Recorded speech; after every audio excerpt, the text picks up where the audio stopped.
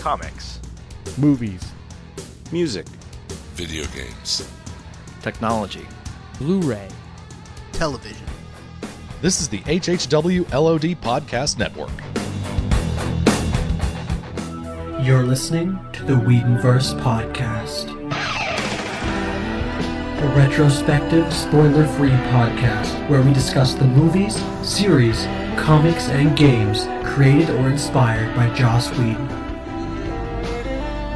With your hosts, Mr. Universe, Numfar, do the dance of joy, and the Clairvoyant. Well, you're right about this being a bad idea. Also brought to you by the Tangent Bound Network.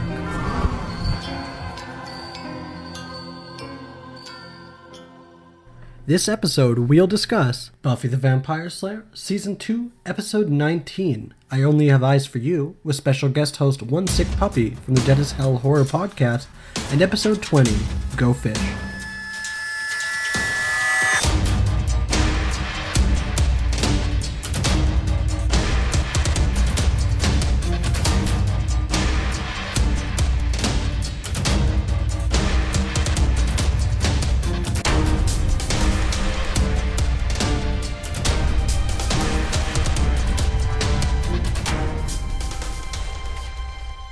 Buffy the Vampire Slayer, Season 2, Episode 19, I Only Have Eyes for You, written by Marty Noxon, directed by James Whitemore Jr., original air date, April 28th, 1998.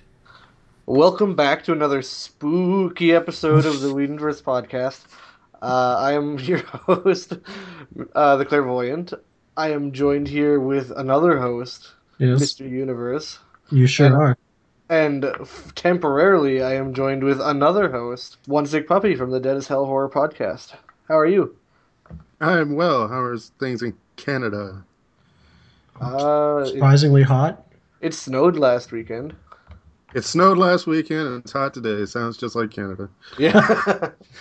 One Sick Puppy, our most featured guest of all time. I thought I talked myself out of a gig because I kept harassing you guys over Twitter, but apparently that's not the case, so I'm happy. If you want to see a firefight, everyone head over and follow at Whedoncast at Twitter. Lately, our Twitter followers' new favorite thing is to just rag on us about anything and everything. Lately. And we just kind of fight back. No, about being young, about being Canadian, about things we say. It's a good time.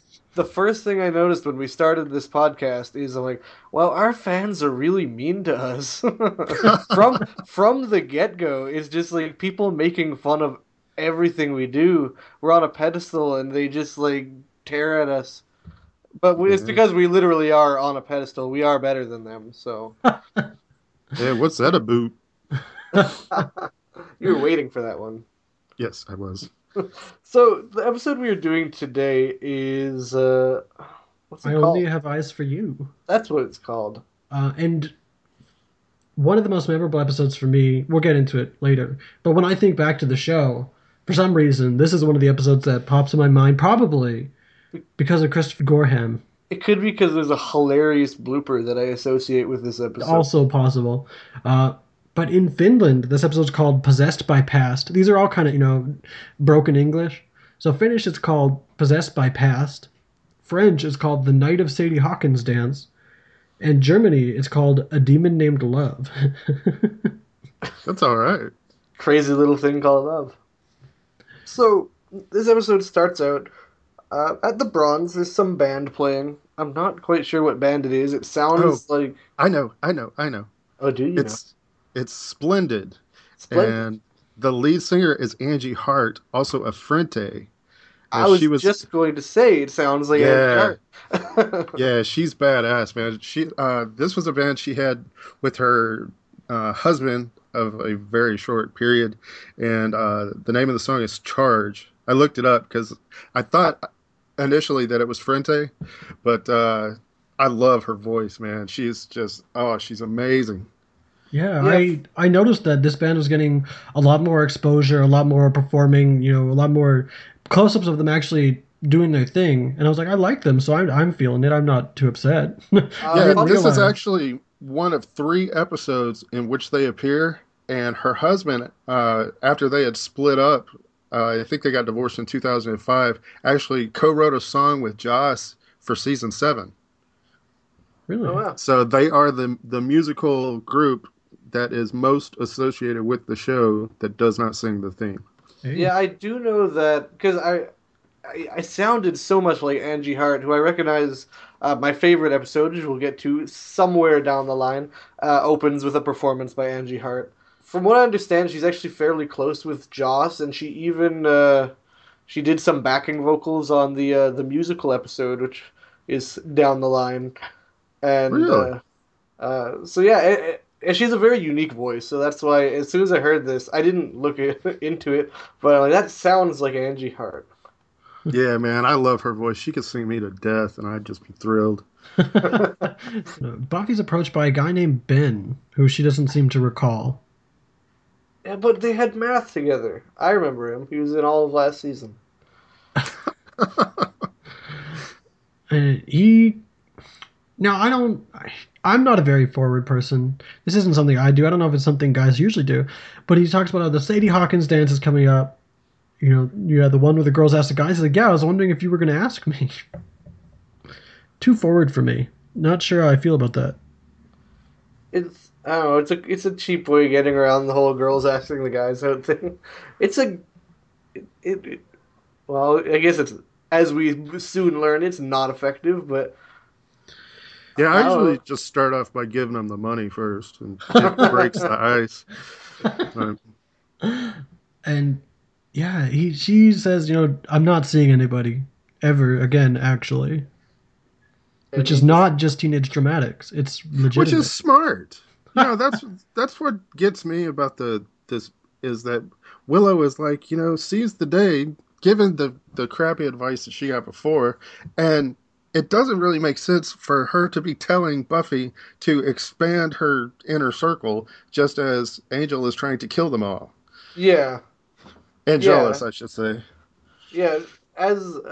As we just mentioned, yeah, she goes down off the balcony after rejecting Ben, and Willow's there yet saying, "Hey, you should get out, date more." Which I don't. She's she's been through a lot lately. I like how she said, you know, she's like, I have fun. I have big fun. She's like, oh yeah, you came, you saw, you rejected, which is obviously came, saw, conquered is the actual quote.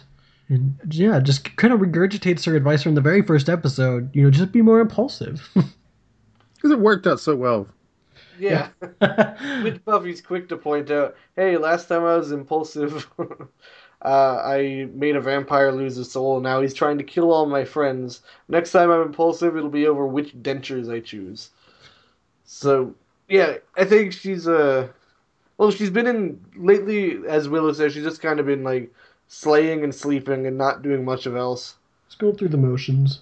Yeah, and, so Willow, I understand what Willow's saying. Hey, just loosen up, have fun, but she's also saying, hey, jump back into the dating scene, which I don't know if it's quite time for Buffy yet. It's been months. But yeah, but her ex is still currently trying to kill her and everyone close. But haven't we all been there? But yeah, Willow says, you know, love isn't always bad. Sometimes it can be nice. So we cut to love being nice. Yeah. Yeah, we cut to a couple in the school having a pretty dramatic breakup. It's actually a really well acted scene though, considering they're just random extras. I swear I have this scene memorized. You know, great lines like, you know, a person doesn't just wake up one day and stop loving somebody, loves forever. And Then the guy pulls out a gun, and we cut to the theme song. And so Buffy walks in on this happening. which is very good timing. She stops the guy from shooting his girlfriend, just like last second, and the gun disappears. Don't walk away from me, bitch. Yeah, and then tackled. I like how the janitor just kind of sees what's up. And I don't know. I don't know why he's in the scene. He just- I gotta stop. say though, the janitor is my boy because no, seriously, this is John Hawkes, and he played Pete Bottoms in From Dusk Till Dawn. You know, the guy in the liquor store, Oh yeah. and he was also in one of the best X-Files episodes called Milagro, and he was a writer who his novel came true. It was all based around Scully, and it I couldn't even explain it to you. You got to see that. But you guys have got to start watching the X Files. I'm not going to quit. But this guy's a really good actor. He's got like 150 something IMDb credits. How he is not, Hollywood royalty by now, I don't know. But I really like him. Yeah, he's a pretty classy looking dude. And The one thing that caught me about the scene is how he doesn't do anything about two students about to have a firefight in the hall. well, afterwards, after the gun's mysteriously missing, he's kind of like, "Is everyone okay?" Like, kind of checking everything out. And dude that was gonna shoot his girlfriend's like, "Hey, well, I don't know what happened." And Buffy's like, "You just almost went OJ on your girlfriend," which Orange juice, of course, we all know. Yeah, I was wondering when I saw that, how long is that reference going to hold up? well, this time it was only a couple years old, but I feel like you could make that joke today and people would still get it. Yeah, I feel like, well, I feel like people still remember the whole O.J. Simpson trials, but I bet if you brought it up to the younger audience, they probably wouldn't. Like, talking much younger than us, like teenagers, I'm sure a lot of them would be scratching their heads. So you just gotta wait for American Crime Story this fall on FX. Chill. They don't know why they were fighting, and They weren't a second ago. Even the girlfriend said, no, like, he's not a bad guy. I don't know why we were fighting either. It just happened, and then the gun disappeared. Such a crazy mystery to kick off an episode. The next day, Snyder, who we haven't seen for a while, Quite a while. which, yay, Snyder's back. he he pulls Buffy into his office and immediately starts blaming her for the incident. He asks, "Why do you know why I brought you in here? Because you wanted to reward me?" He's like, "Oh yes, for you causing mischief at Sunnydale High."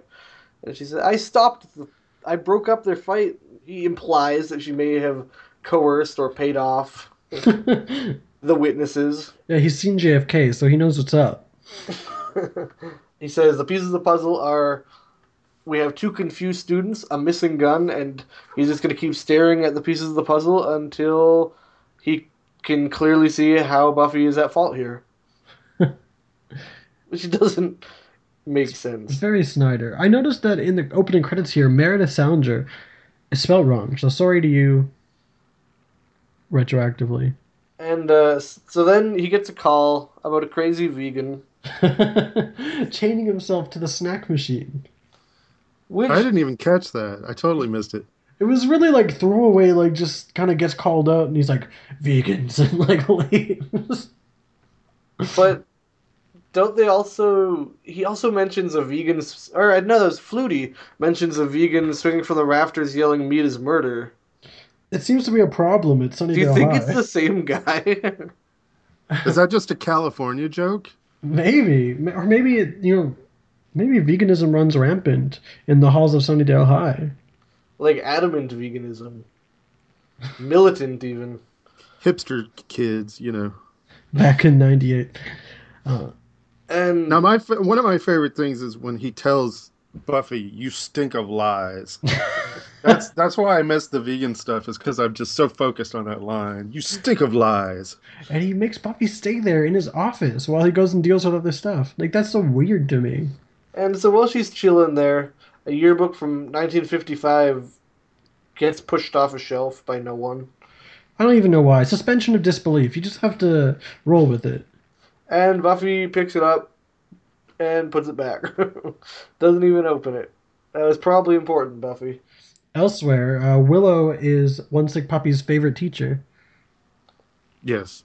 Her name is Miss Rosenberg.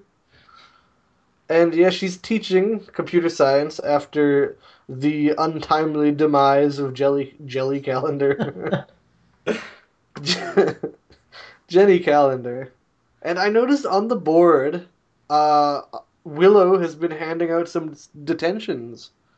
There's Tara, who one can only assume is referring to Tara McClay, this character we won't meet for 2 seasons.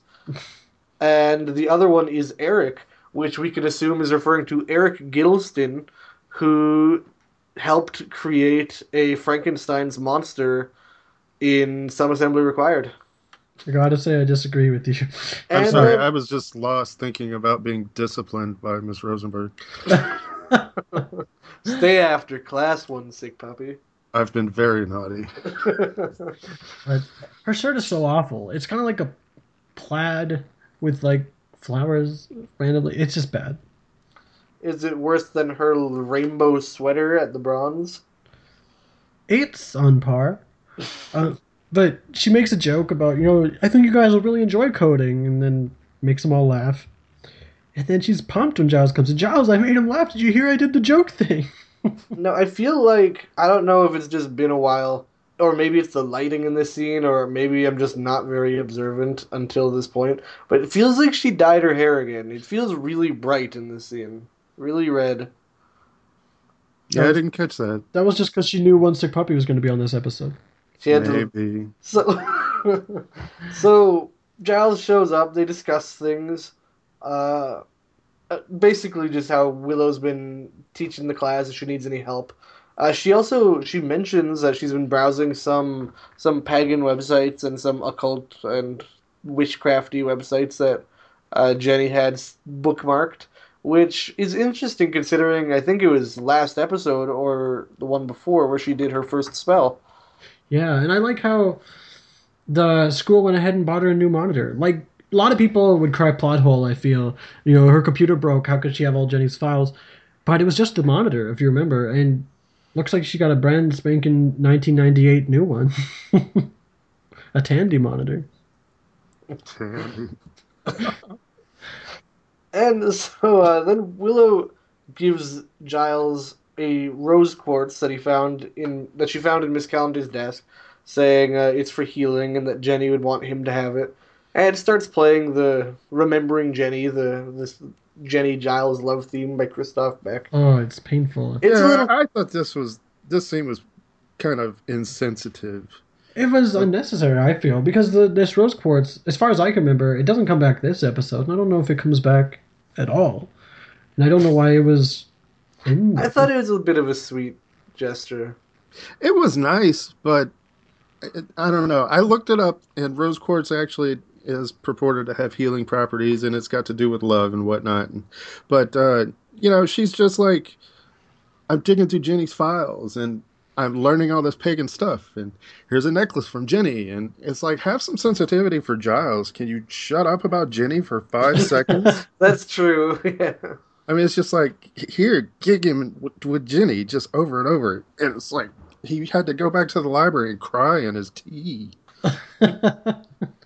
Yeah, I mean, everyone else seems to got over it pretty quickly. And so they're like, Giles was probably fine. They weren't that close anyway. And so in class later that day, Buffy's teacher is talking about some really boring about like the 20s, and I don't know what he's saying. She zones out as one is wont to do. She's back in the 50s, though. Yeah, she starts daydreaming about the 50s, and Christopher Gorham's there. I have to talk about this because I got way too happy to see Christopher Gorham. What I know him from most is a show called Popular that aired about the time Buffy was wrapping up. About 2001 to 2002, he played a character named Harrison. He's on Ugly Betty. I love him as an actor, so I have to give a shout out to one of our Twitter followers as well, Jackie Dominique, who's a huge, huge fan of his because she's a big Ugly Betty fan. Christopher Gorham, man. I wouldn't watch Ugly Betty for money. But they discuss a book by Hemingway, which, based on what they're saying about it, seems to be A Farewell to Arms, is the book. I don't know. I gotta say, I've only ever read one Hemingway book, and that was The Old Man and the Sea. And I read it when I was probably like 13 years old, and it was miserable. It was so boring. But I've been wanting to go back and read some Hemingway now that I'm an old man and see if I connect with it more. Do you live by the sea? I do not, but I am not opposed to moving towards the sea. But yeah, he's a bit too flirty with the teacher. They're both a bit too flirty with each other. I feel like there's a little nookie going on. Yeah, he touches her hand. Yeah, students don't touch teachers' hands. They This is the Not in the 50s. 50s, they don't. Basically, she's daydreaming about a pretty obvious teacher-student relationship. And she snaps back Is to the she present. daydreaming, or is that Slayer feel- daydream. Slayer's? Yeah, is that a Slayer dream? Is she It's kind a of Slayer daydream.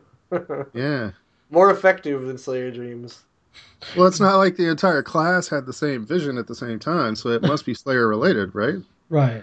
Yeah. So So do you think regular Slayer dreams show the future and Slayer daydreams show the past? But Slayer dreams have also shown the past because there's the whole lore of how they see. I don't know if it was ever explored beyond the movie, but all the Slayers of the past and how they died so they can prepare. Right. So she wakes up and the teacher's talking, but what he's saying is not what he's writing on the board, which is an impressive skill. And the teacher actually wrote "Don't walk away from me, bitch" on the blackboard, which is His last class he ever taught. yeah, I'm pretty sure that's not Hemingway. And that's also, if you recall, the line that it's one of the lines spoken in the argument between the two Lovers. students earlier. If you didn't catch on, if you're not that attuned to the episode. But Xander thinks that Buffy's kind of overacting. It's all pretty chill. It's funny. The teacher wrote on the blackboard until Yeah, weird stuff doesn't happen in Sunnydale. Buffy, you're overreacting. Enka Mummy Girl reaches out of his locker and tries to get him. Yeah, weird Yeah, like zombie Xander hand. looks really thin in this. When he was walking down the hallway, it struck me he looks really thin, like Yeah, this and like- especially next episode, he's been working out a lot. drugs thin. And then, so the zombie arm grabs Xander from the inside of his locker and starts pulling him in. Buffy helps them break away, but the arm is gone. Ooh. Ooh. See, it is a spooky episode. Yeah, he's got a really weird postcard in his locker, and it's Anne Magnuson, The Love Show, and this chick has been she's been an actress for God knows how long. She's been in all kinds of stuff, but she put out like two really obscure albums, and it's like I don't know, early '60s lounge singing, and it is. I looked it up because it struck me as weird, but it is the craziest thing for Xander to have in his locker. Yeah, that's pretty bizarre. I noticed it too, but I didn't quite know what it was. And I picked up also that he had a psychedelic sticker Yes. in his locker. And if you add that in with the mushroom sweater he was wearing before, I think they're trying to make him out to be a druggie. Well, that's why he lost so much weight. Maybe. But they enter the library. Willow's great line about Xander looking like a mess. Did Cordy win another round in the broom closet? Yeah, and so Buffy and Xander, they attempt to explain to Willow and Giles what just happened. A locker monster grabbed him. A Loch Ness monster. Loch Ness. Yeah, I love that. He's concerned. But paranormal, they say how it's a paranormal phenomenon. It's ghosts. And Xander's great line, and when I watched this, I was so glad we have you on the episode, One Sick Puppy. Xander says, "I'm dead as hell, and I'm just not going to take it anymore." That's right. Now, that's a reference to the line "Mad as Hell" from Network. Were you aware of that line? Was that subconscious at all when you named your podcast? Honestly, I did not name it after that. That's just something I say. And I don't know if I learned that from this episode, if it just worked its way into my vocabulary, but I'm proud that it's there. It's your It was legacy. originally called Wiggins the podcast, so Yeah, I wish I thought of that.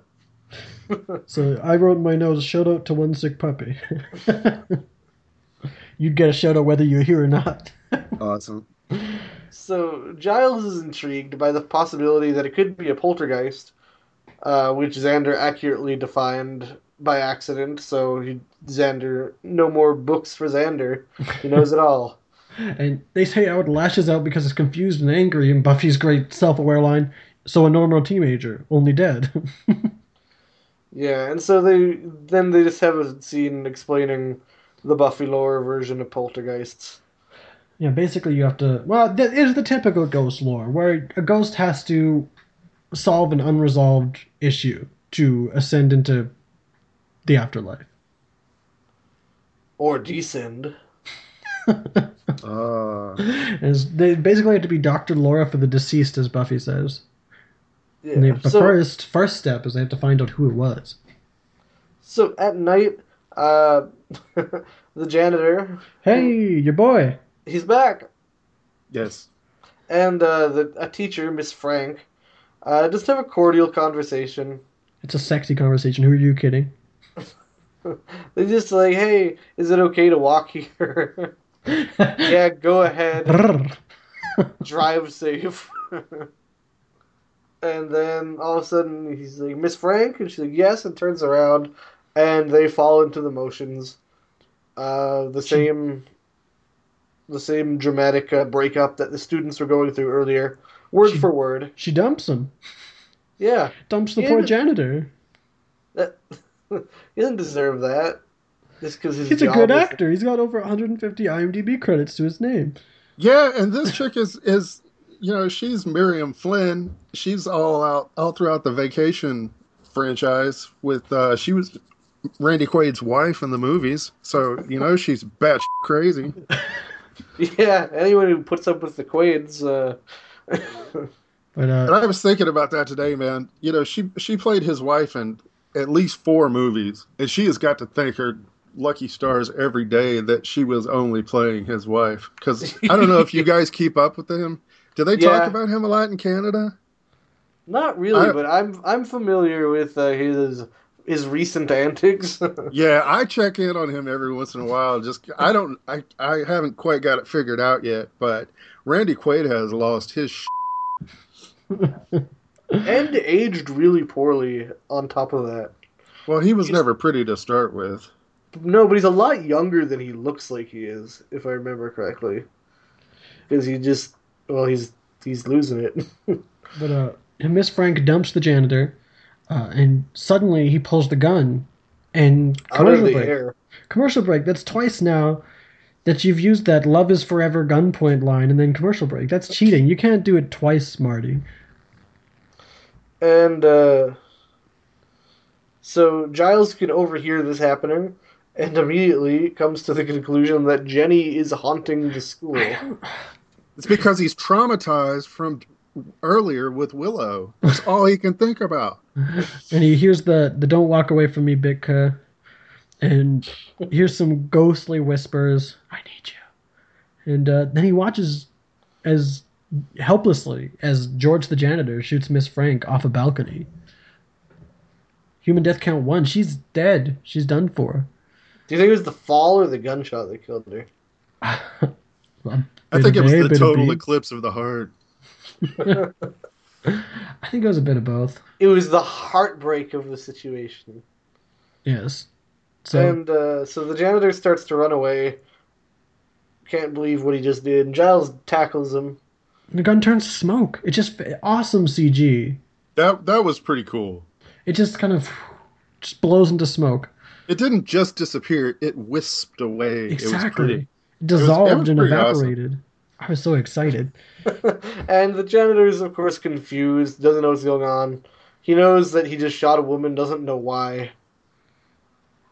We've all been there. Bitch shouldn't have walked on my clean floor. He didn't actually say it was okay.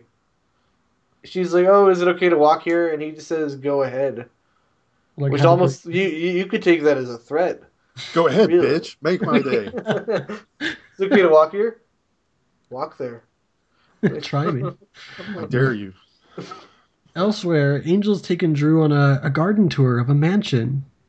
New Evil Base.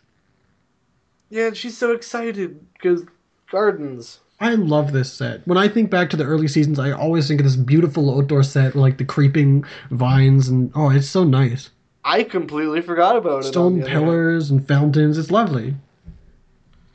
I'm sorry. But, I was thinking about being disciplined by Drusilla. So she says it's fairyland. She's excited. Spike reels in, bitching and moaning. And Angel Yeah, how is, does I mean I understand he's got supernatural powers and everything, but there is no way in hell there's a ramp going out to this little courtyard. He hops up the wheelchair up the stairs. I mean, you could probably get a good roll going and get down 2 or 3 stairs, but there's no way he's getting back up because Angelus is not going to carry his ass. yeah. Well, that's probably why he's so just generally unamused in this scene. But Or it could be all the wheelchair jokes Angel's making and all the flirting Angel's doing with his girlfriend. and he's also upset on top of all that our old place was just fine till you had to go get it burned down. Like, he's not happy with the way Angel does things. He doesn't like to have to sacrifice things. But he seems hella healed up this week. His face is looking a lot cleaner, no burns. Yeah. Well, vamps have a supernatural healing. I'm surprised actually he's not fully healed already. But Angel just loves to see his buddy smile as he's flirting with Drew because he's a giver. You know he's doing more than flirting with that girl. I think Spike does too, and that's why he's so mad.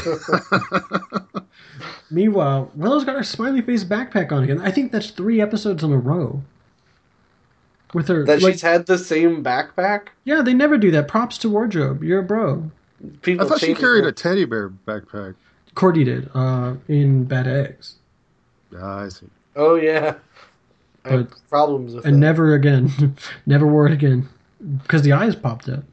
Yeah. See, that's the hard thing about doing these podcasts with you guys is you're watching every single episode in order, and I'm only watching the ones I'm on. So it all runs together, and I'm trying to remember things. I don't have this crazy, freakish Canadian memory that you guys seem to have for every detail ever. Well, what you just got to do is every time you come on an episode, you have to watch every episode up to that point, and then that. Yeah. Don't think I haven't considered it. More reasons to rewatch. Now, shout out to the wardrobe team and their damn smiley faces. In the library, Giles explains what he saw the night before and tells him that he's figured it out. It's plain as day. It's Jenny. She died here under tragic circumstances, and he's ignoring everything else. They're like pointing out, this is significant. There's a gun. It's a violent crime, and he's like, no, insignificant. And like, yeah, and they say the pattern doesn't fit. And he's like, good, you should be, questioning me. I've always tried to let you feel that you can and that you shouldn't be scared by my authority. But in this case, I'm right and you're wrong. And I love how he delivered that, though. Because it's so easy to make that a super catty, like, mean line. You should never be cowed by authority. I feel that's the message of this episode. Yeah, the man. But, Willow, none of the gang is convinced except Giles, so they go to the computer lab to start doing some other research. Yeah, they think it's because he misses Jenny, even though nobody's brought him up all episode. So, yeah, but, I don't know. Yeah, he doesn't. Why would he remember Jenny? Willow immediately pulls up the exact right article. First try. She just like opens it up and she's like, "Here it is." I had a minimalist. It was already on her. Yeah. I was reading a Cracked article about this earlier today, and so yeah, she finds that there's a killing in 55 where a student killed his teacher after she tried to break off their affair, and then he shot himself in the music room. Which is a human death count of 3. So Buffy reveals her dream to Willow and Xander, and it all matches up. With the yearbook as well. Yeah, so they would say, okay, we're probably dealing with James's ghost. Which, by the way, his name is James. Christopher Gorham is James. James Stanley and his teacher, Grace Newman. Those are very 50s names. Yeah. And, everyone's kind of like, Willow's like, don't you feel bad for them? And Buffy's a bit bitter. Like, I feel bad for her. Why would I feel bad for him? And just kind of getting all angry. Xander makes the joke that the quality of mercy is not Buffy, which is Merchant of Venice, paraphrasing Shakespeare. And Buffy's just as close-minded as Giles, I feel, in this scene. Just in a different way. She just wants to stop it all. She doesn't care. She doesn't feel bad for them. She doesn't care about James. He's a murderer. He deserves to just be done. He doesn't deserve closure, basically.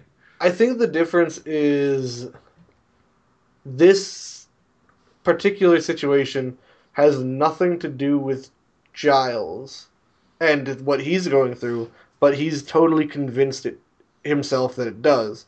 While it has a lot of parallels with what Buffy's going through, and she's trying her hardest to convince herself that it doesn't. But all three of the people who are really in love in this episode are all concerned about themselves and not the people that they're in love with. Yeah, that's a relationship. Boom! Yeah. Drop that depth on you right there, baby. One sick puppy's got a lot of layers. I just made that up too. But yeah, Xander's like, who's hungry? Kind of diffusing the tension. Yeah, so in the cafeteria, Cordelia is talking about boycotting the dance. She's sitting with the Scoobies. That's strange. It felt weird. I think she pretty much left Harmony and the Cordettes, now the Harmettes, behind. The Harmettes. Harmonettes. I don't know. I feel like she left them behind when she chose Xander that one episode. And she's Xander's been working at tongue magic. She's coming around. And whose idea was she's boycotting Sadie Hawkins? Like, whose idea was it for the girls to pay for everything? And Xander's line, obviously some hairy-legged feminist, which a lot of people lately, because of the whole Age of Ultron, hating on Joss Whedon trend, a lot of people have been dredging up this line and being like, this guy claims to be a feminist, completely ignoring the fact that Marty Noxon, a feminist woman, wrote this episode. I feel like the hairy-legged feminist is in reference to Joss himself. Maybe. Because Joss infamously came up with the idea of the Sadie Hawkins dance. But, yeah, so they're talking about boycotting the dance and then snakes. Yeah. Chaos, just all hell breaks loose when everyone's food just turns to snakes. Yeah, I've had it with these motherfucking snakes on this motherfucking plate. Bad.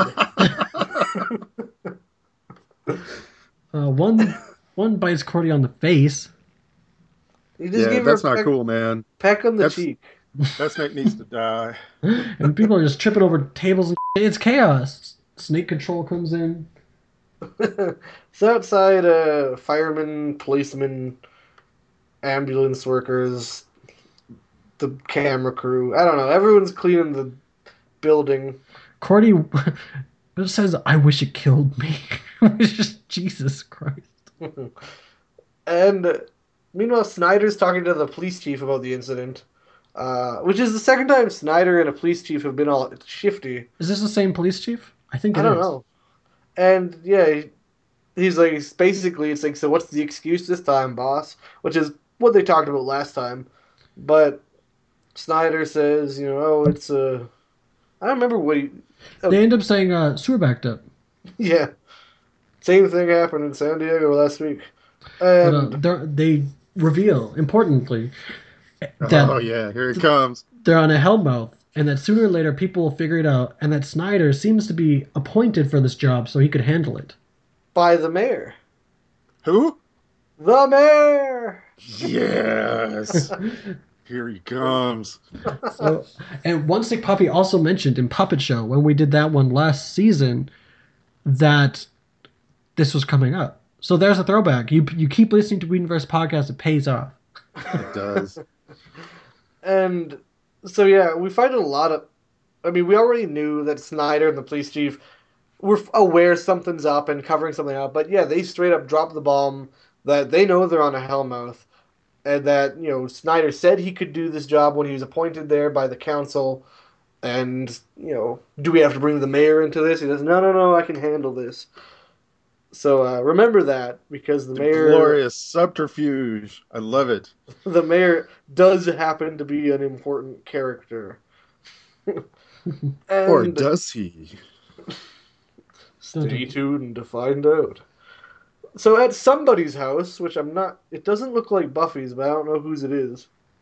I think it was Buffy's room. I noted this because she has the upside down lampshade that I've noticed since episode 1. It's just shot from a different angle that we never ever see it from.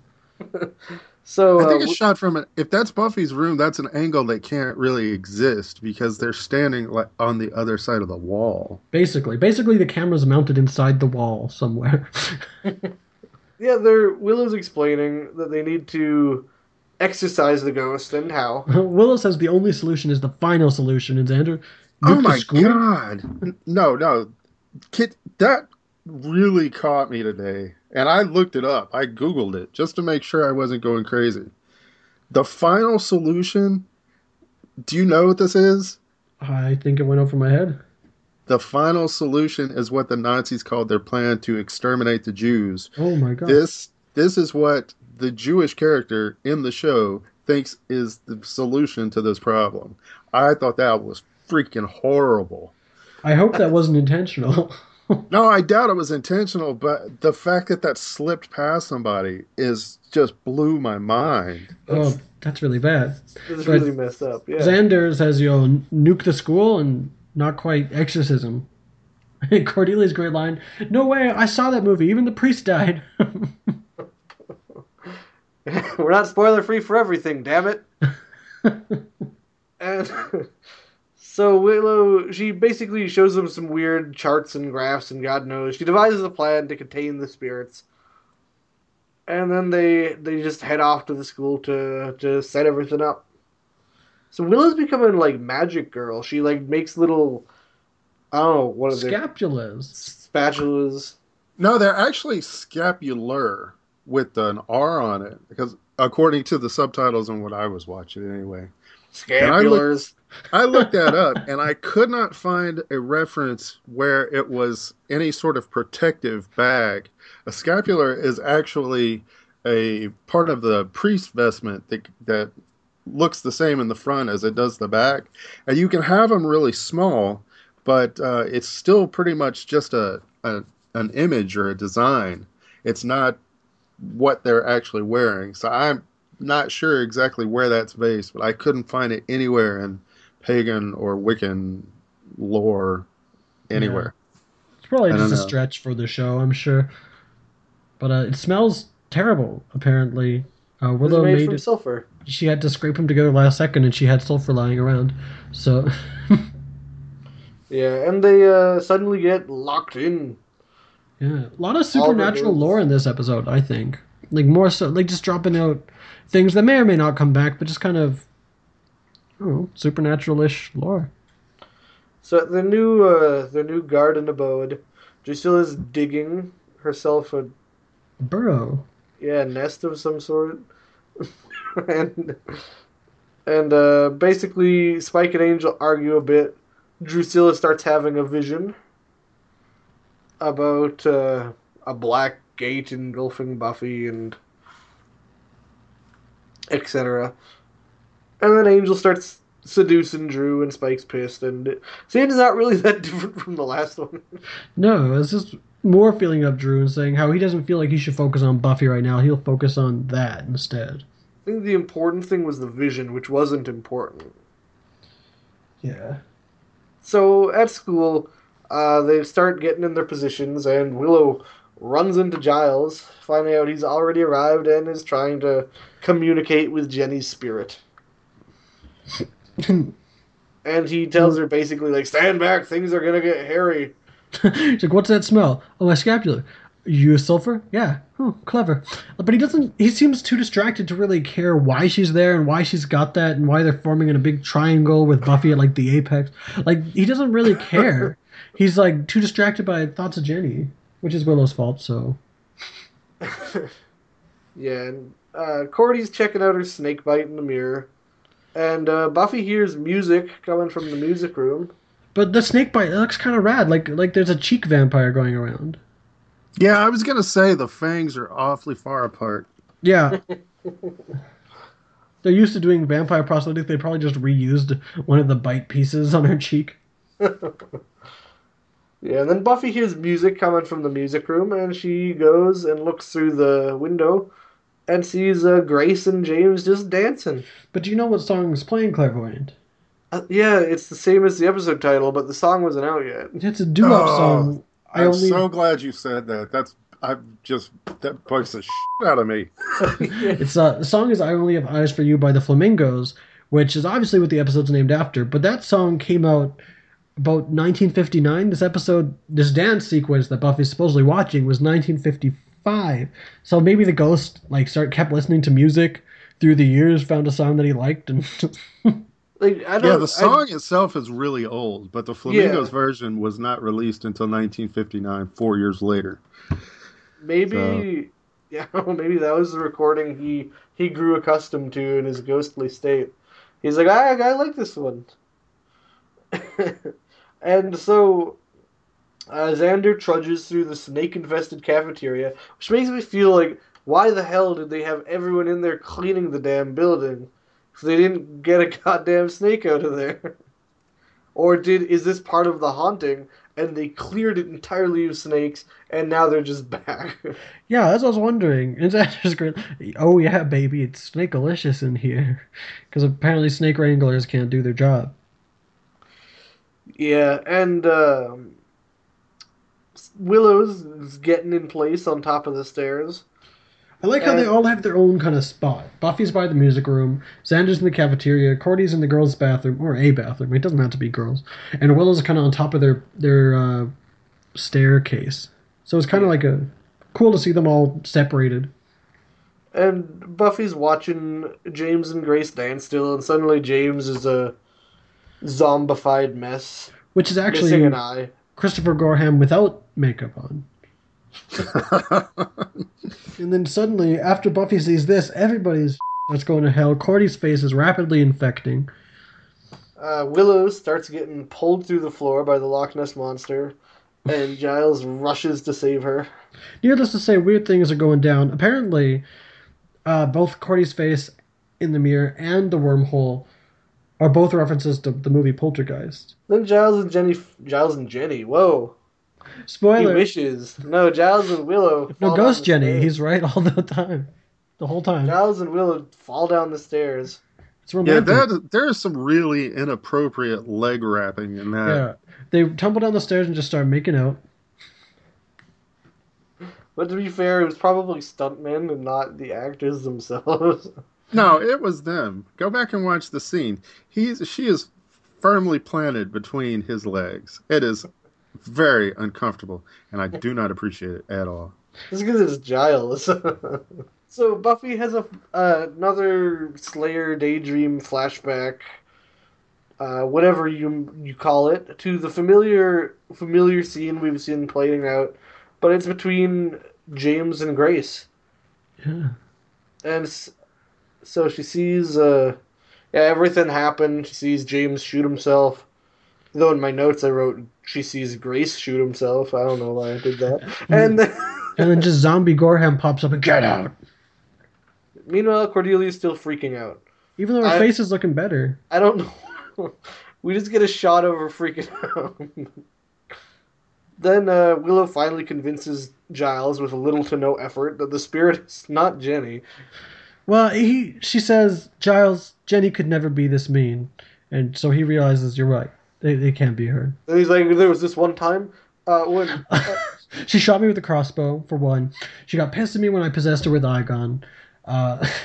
Do I need to go on? Not to mention she's a dirty lion gypsy. Worst of all, she took me to a monster truck rally. And there was the books versus computers debate where she pulled no punches. So we all know that Jenny's very capable of doing this. I don't have to defend her anymore. She's dead.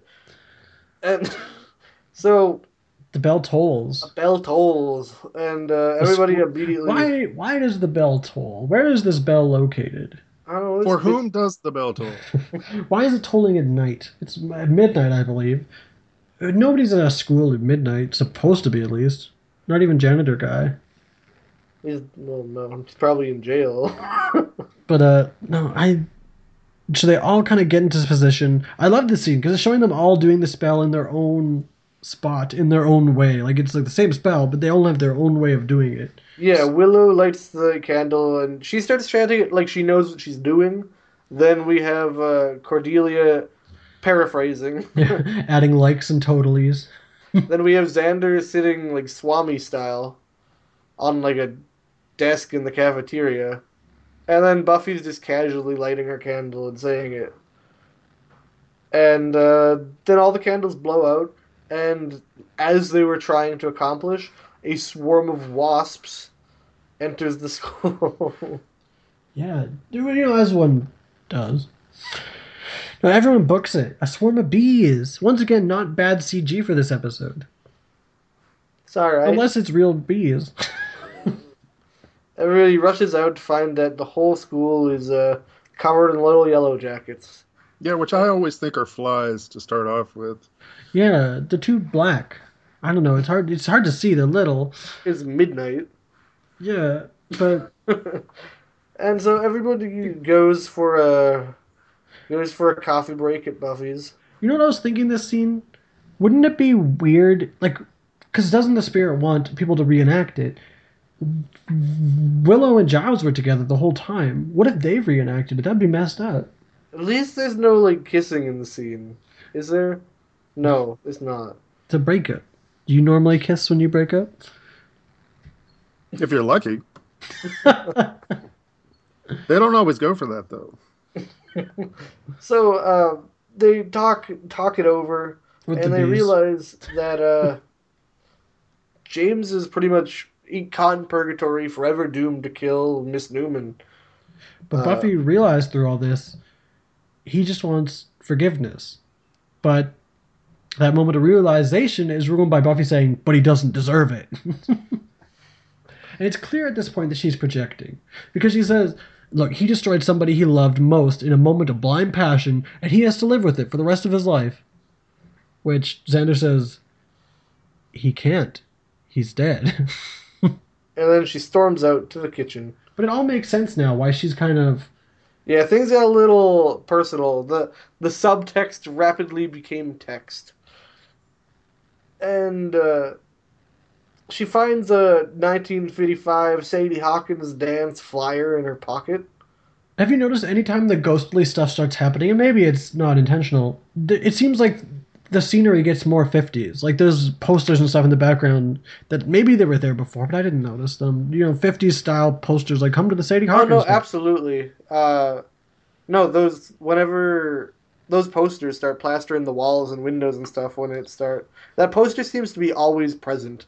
Maybe that's whenever- why Xander had the weird old postcard or poster in his locker. Yeah, maybe. And It's a so theory. she hears James's voice whisper, "I need you." So she heads back to the school. How do you know it was James? How do you know it wasn't the janitor? I don't. Only How do you know it wasn't recognize Jenny? Only Mr. Universe can recognize Christopher Gorham's sultry whispers. Fun But- fact, when I first saw this episode, I was so excited to see Christopher Gorham in it that I tweeted to him, and he tweeted back to me. That was my first Twitter interaction with a celebrity. So she heads back to the school. The wasps part for her nicely. And she enters. She parts the red bees. They're not red. The Red Sea's not actually red. So That's Willow weak, bro. finds the ad. Willow finds the ad, and everybody rushes after Buffy, but they can't enter the school because Moses Bees. let the sea close behind him to drown the Dude, Romans. let it go. Let it go.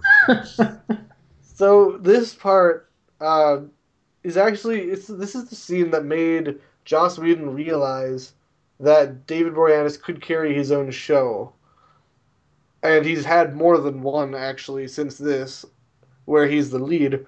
But the part that I associate with this is there's a blooper that gets me every time, Yes. where so Buffy enters the school, and Angelus appears in the hall behind Well, her. before that, Buffy enters the school, and they're like, but she'll be fine because she's alone. She can't reenact the scene. There's nobody else there. Yeah, and then of course Angelus is in the halls with her, and he says, "Fun fact about wasps: they don't really have a taste for the undead."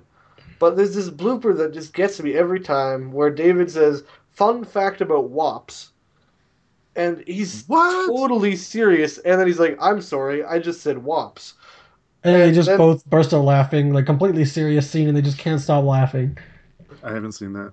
And what's also funny is how wops especially during the whole Jersey Shore Guido thing, came into slight prominence as a derogatory term for Italians. Oh, That's bro, fun. that's an old term. That Yeah, comes from immigration back in the, I don't know, yeah, teens. but it came back. They came back with Jersey Shore.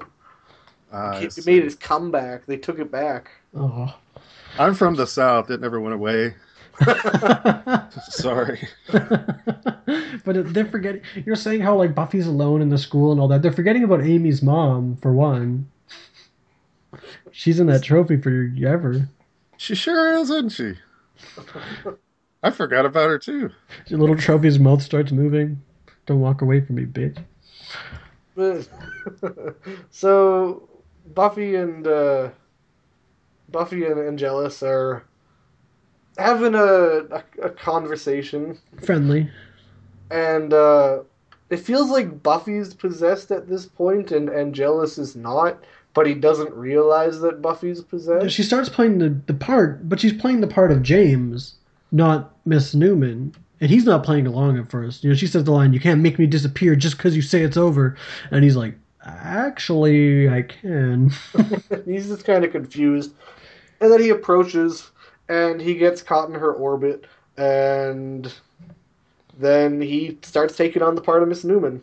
I just want you to be able to have some kind of normal life. And they really, really sell this scene. It's so weird and awesome to see all the different actors in this episode play the scene in the same way. And it I keeps really- flashing back and forth to the 50s, too, watching the originals, Christopher Gorham and bitch, played Grace Newman acted out as well, Miss Salinger. I think this scene is brilliantly handled because not only is there I mean, like the fact that Buffy is James and Angel is Grace, they handle it really well, and the fact that Angel could convincingly basically take on the feminine role, and that David had no hangups about it and did it well is what convinced Joss, hey, this guy is a pro, but. The way Uh, they filmed the scene, they actually, and I don't know if they did this just for Sarah and David or for the others as well, but they had filmed the scene first with Christopher Gorham and Meredith Salinger playing it out, the original people from the 50s, and then they showed that footage of that original film scene to David Boreanaz and Sarah Michelle Gellar and said, do it the way they're doing it, essentially. So they, not only did they act out the scene, they acted out how the ghosts would have been doing it. I like that Buffy took on James and Angelus took on the teacher because if the roles were swapped and they were the correct genders of the character, there would be no parallels between the scene that's playing out and the scene that's actually happening. But with this, we're talking about Buffy just wants Angel, and the Angel's saying, "Hey, you can't have, you couldn't have a normal life with me. Is that what you want?" And it feels very almost like it's like a cathartic scene for Buffy because she says, "Say you don't actually love me," and Angel says, "I don't," and That's why James needed her, because he needed her to be him. They felt the same things, and he needed her to bring closure to his own story. And also, it's so perfect that they switched roles gender wise, because not just for feminist power and metaphor for how gender roles have grown since the 50s, which I'm obviously absolutely reading into it way too much, but it's very important for the parallels, and I just loved it. Shh, I'm done. That's my piece. I also and so of course Buffy shoots Angel and he falls off the balcony. And But that's why it's perfect too, because you can't shoot a vampire. yeah, and so one thing that's great is not only does it work for the overall arc of things, but it actually solves this episode's little plot as well. Because the whole thing is this guy's forced to, shoot his lover on loop forever, and he can't stop it, but he also, he can't. He just wants to make things right, but he can't stop it. He can't change anything. Because we see in this scene with Buffy acting out that it was actually an accident. didn't appear to mean to shoot her. He was kind of getting a bit overzealous. Props to David here for acting feminine, but not like flamboyantly overacting playing a woman, because that's so easy to do wrong. Yeah, he could have gone full out like drag queen. And So outside the gang here's the shot, and this whole time I realized they're thinking that Buffy's gonna be reenacting this as the female. So they think that Kendra's on her way back to town right now. Because they hear the shot. And, Do you get it? Do you get the joke, Clairvoyant? so then Buffy runs to the music room after shooting Angel, and she's gonna off herself. Jesus. Yeah, that's a sensitive way to say. As James did 50 years before. No, it's like 43. But I noticed all the lights are still on in the music room. I'm going to chalk it up to ghostliness, but all the lights, all the like lamps are still on the sheet music. Weird. And so she's gonna kill herself with the gun, and then Grace shows up and says, "Hey, don't do it, I forgive you." And they apologize to each other and start making it. Making it. Buffy Making starts it. punishing Angel for being late. Oh yeah. And so the spirits are now able to pass on, and they leave Buffy and Angelus's bodies. I don't know how I feel about all that. With the big, glowy, heavenly orb above them and sucking the light out of them, and it's... Do you think they could just calmly ascend? Just be chill about it? I'm just glad there wasn't like we didn't see the spirits of like James and Grace leave their bodies in like white robes with like wings and halos. Oh my god. Like thank you as they like ascend. Harps. But I think you're talking about Cocoon. and so Buffy and Angelus break away from the kiss, and Angelus kind of realizes what he's Giles? been doing. Buffy and Giles are kissing? No, stop Buffy and it! Angelus. Oh my Buffy and- god. I will enunciate more. And jealous. They kind of snap out of it mid-kiss, and he kind of... She thinks he's okay for a second, I feel. And he kind of throws her aside and runs off He into the... growls like a wild animal. Yeah, that was kind of cool. One sick puppy's bedroom tactics as well. Growl and run off and leave him wanting more. Yep. That scene's also very reminiscent of when she first finds out he's a vampire. When, they're just kissing, and all of a sudden he breaks away from it in vamp face, growls, and runs off. Sure. And so the gang meet up in the library the next day. Everything's normal. Bees are gone. Talking about school is not going to be canceled now. Yeah, like shit.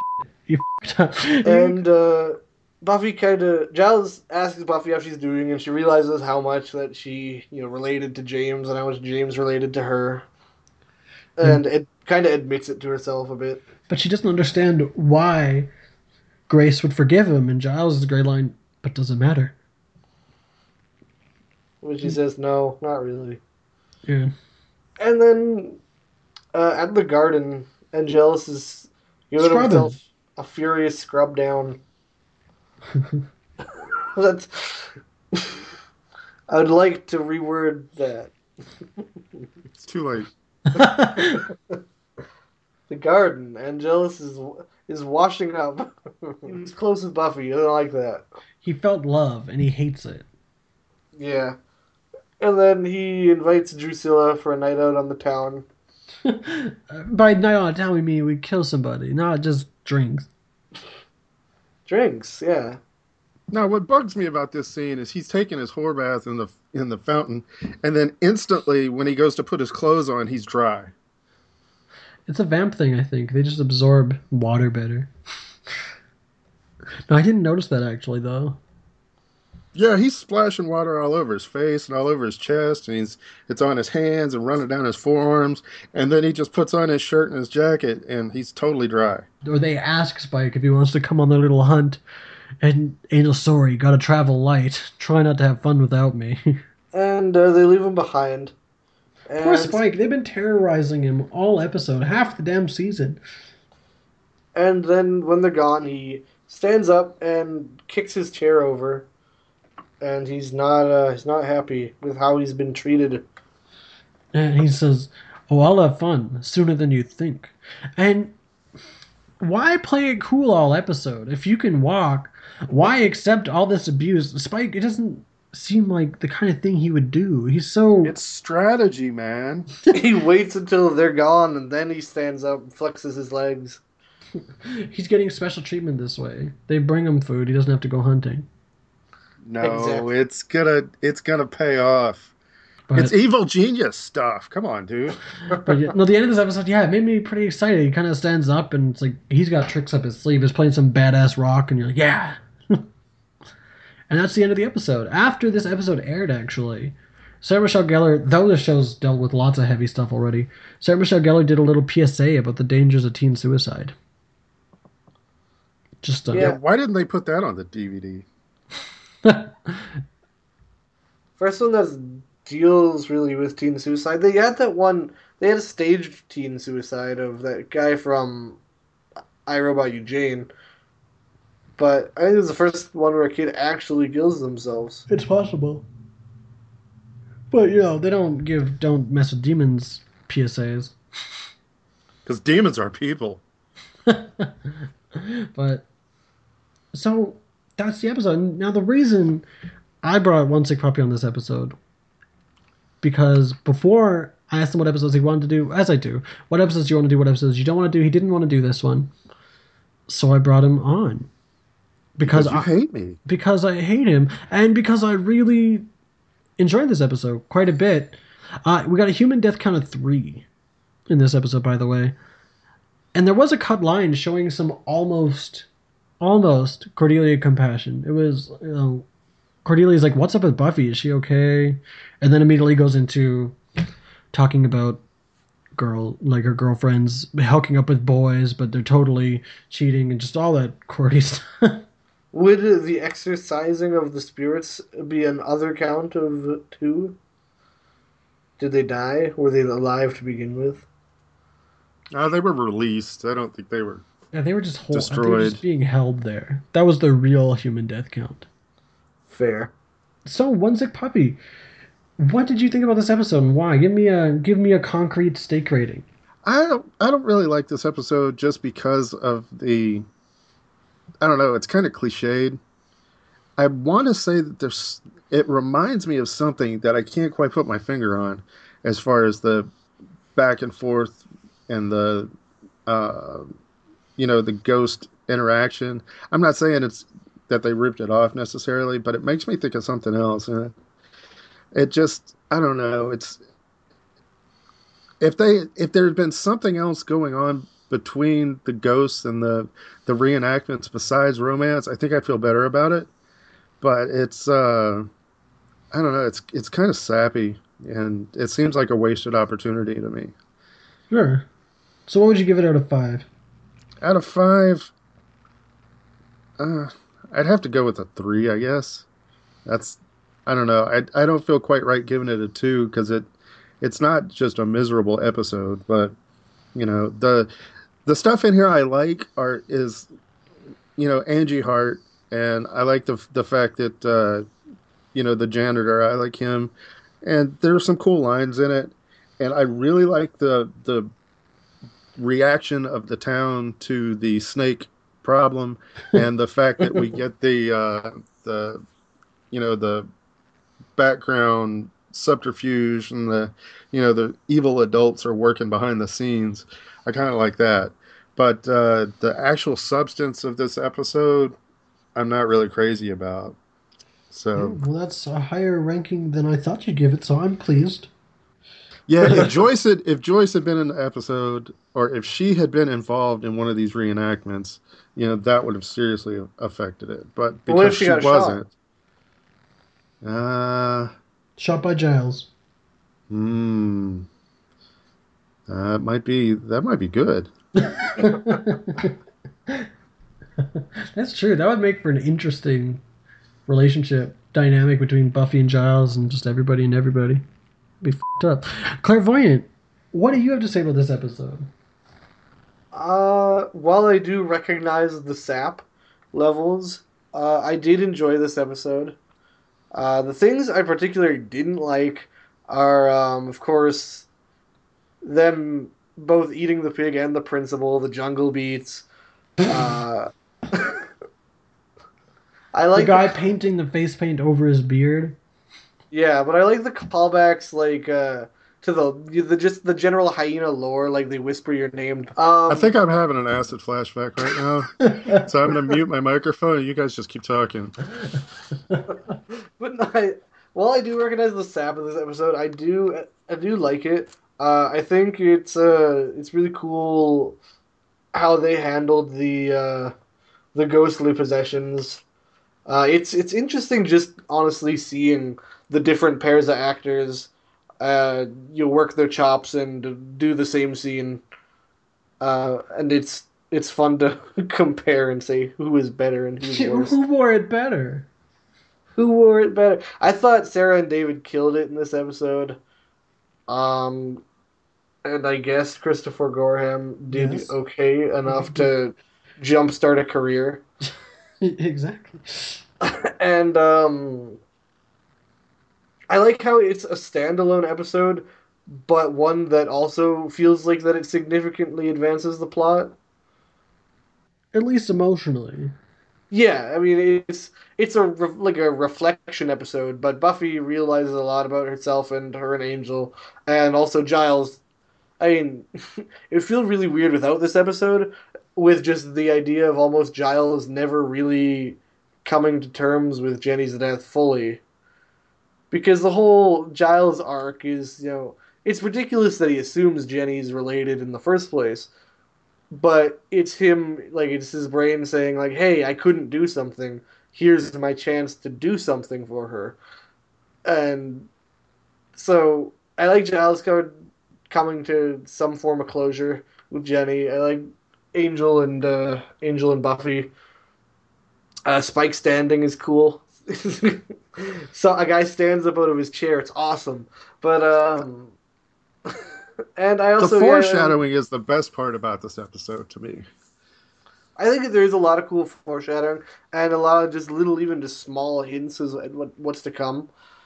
I also uh, I like the mayor reference, the name drop. Well, not really a name drop, title drop.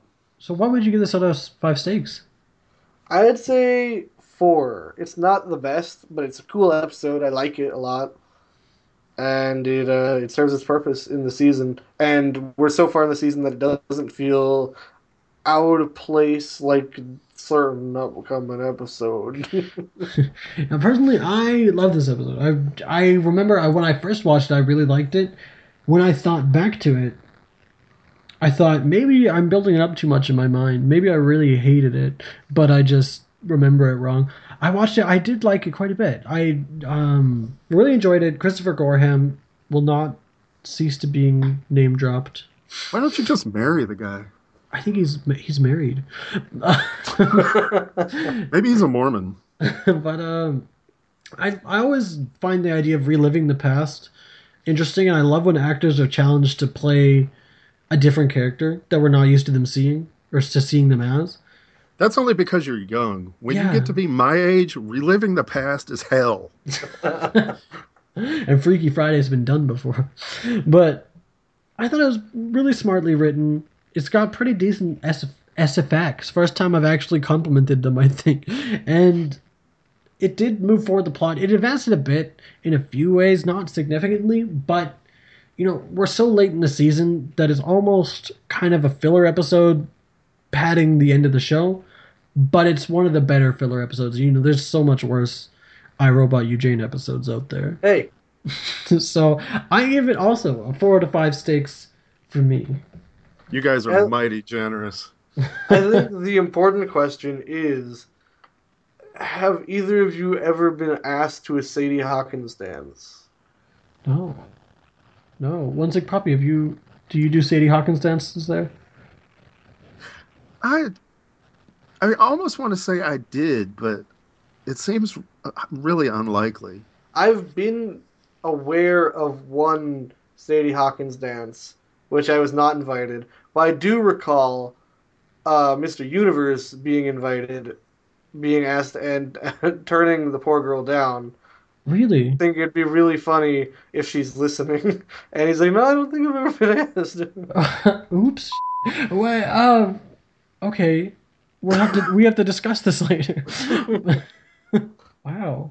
This is a moment of realization for me. Anyway, that's our episode. Thank you so much, One Sick Puppy, for joining us once again. Our MVP. Been on the show more than I have.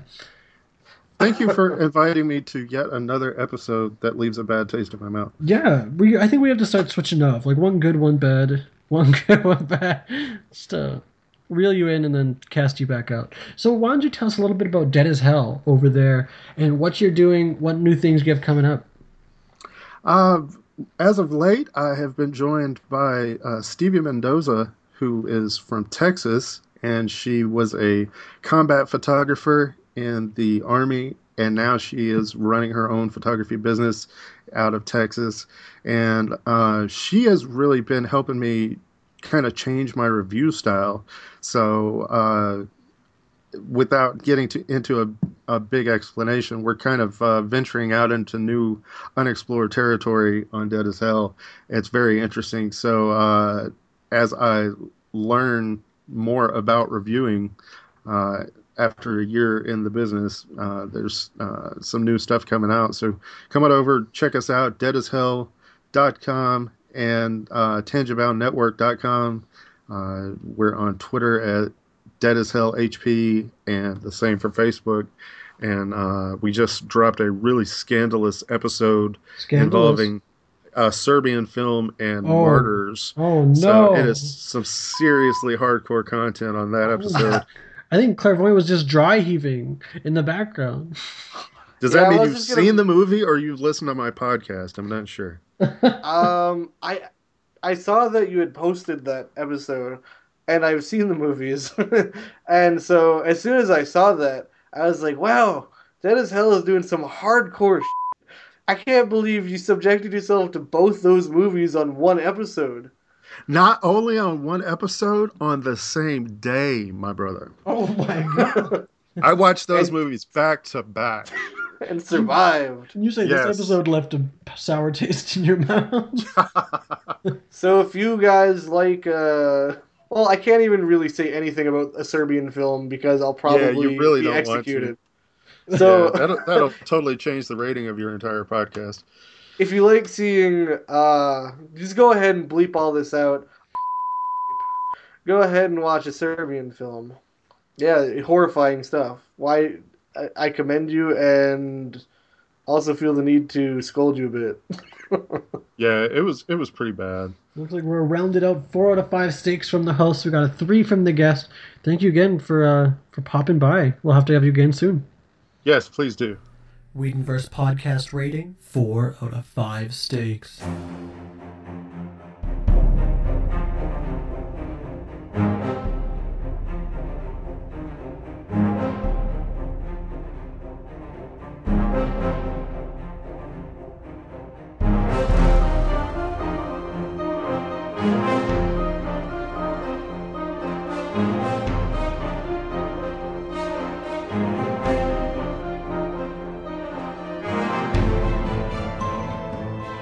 If you like what you hear, don't forget to follow us on Twitter at @WhedonCast. Like us on Facebook at facebook.com/WhedonversePodcast or review, rate, and subscribe on iTunes or Stitcher Radio. The Whedonverse Podcast is brought to you by the HHW LOD Network. You can find them at hhwlod.com, on Twitter at hhwlod_network, or on Facebook at facebook.com/hhwlod. The Tangent Bound Network can be found at tangentboundnetwork.com, on Twitter at tangentboundpc, and on Facebook at Tangent Bound Network. Buffy the Vampire Slayer, Season 2, Episode 20, Go Fish, written by Ellen Hampton and David Fury, directed by David Seymour. Original air date, May 5th, 1998. Part 2, we got Season 2, Episode 20, Go Fish. And this episode is written by David Fury and his wife. It's their only collaboration. It's also the first episode of the show written by David Fury, but not the last. He was not a writer for the show yet. He just freelanced and submitted a spec script. Yeah, this one's by David Fury and Ellen Hampton. In French, it's called The Fishmen. In Germany, it's called The Secret of the Fish Monsters. And in Brazil, where they speak Brazilian Portuguese, it's called Let's Go Fish.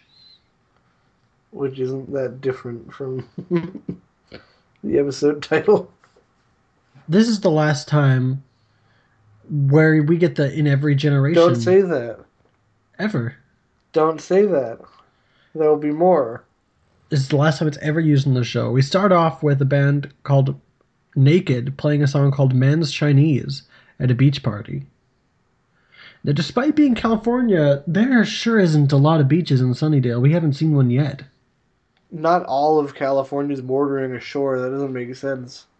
It all is. It's on all sides. It's an island. Each city in California is an island. Yes. But Xander, Cordy, and Willow are all at the party. Xander, it's officially nippy. So says my nips. And they're all there celebrating the swim team's latest victory. And Willow's all like one with the earth, saying it's a party with nature. Xander's a bit frustrated though about the swim team because they're barely a team. You know, they just swim. But Cordy says, you know, hey, but we're winning at something for once, and that's why I like it. It makes me like I've been cheering for nothing for so long, blah blah blah blah blah. And Willow says, well, we do excel at a high mortality rate. Xander just, we're number one. Very flippant about it all. We pan over to Buffy watching the waves. And a dude comes up. And it feels super teen drama. It's like Degrassi for days. He's from the team. He's like, oh, sometimes we come out here and train in the waters. Yeah, he's super like, hey, my name's Kryler. Like, his name's Cameron, but... And he's just super flirty. Buffy starts to shut him down. But he's like, hey, no, I just like hanging out with you, bro. I don't want this to go anywhere. I just want to get to know you. And poor guys are trying to drown Jonathan. No, Jonathan, the poor guy, is getting drowned by some swim team jerks. Buffy saves him and makes fun of a dude's shark tattoo. This nice guy that's hitting on Buffy's like, you had it coming to you, bro. Yeah. And Buffy's like, hey, are you okay? He's like, why don't you mind your own business? And Jonathan storms off. Remember him? Yeah. Poor guy. Where is his redhead girlfriend? Why didn't she save him? I think they were doing a study. They're being study buddies. I think they had a group assignment. But I just hate how all of these surfer dudes talk.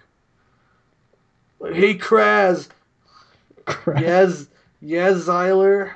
Later, Wentworth Miller and Shark Tattoo are discussing why they don't like Buffy. Wentworth Miller. He's also in Popular, which also stars Christopher Gorham from the last episode we talked about. So yeah, so Christopher weird. Gorham last episode, Wentworth Miller this episode. I feel like this episode of Whedonverse podcast is like directly we are kickstarting careers dedicated to Jackie Dominique. Wentworth Miller feels like he wears turtlenecks a lot in his real day-to-day life. Did you get that feeling? Prison Break. Do you think maybe turtleneck because he's on the swim team and turtles can swim? I don't know what you're getting at. All I know is that Wentworth Miller, he's a good actor. He's a famous actor. He looks basically like a real life... No one's going to get this reference but me. But he looks like a real life The Will from Saga. But anyway, they're chilling. And they go to take a little night dip at the beach. Yeah, and Shark Tattoo, named Dodd, he hears a noise, smells the air a bit, and disappears. And suddenly there's this gross ripping noises, like and growling and shit. And dude, what is that foulness? And as Wentworth Miller walks away, we see just flesh torn up. And I feel like the only reason they introduced the shark tattoo earlier is just so you know that this guy was just eviscerated. Yeah. It's pretty messed up.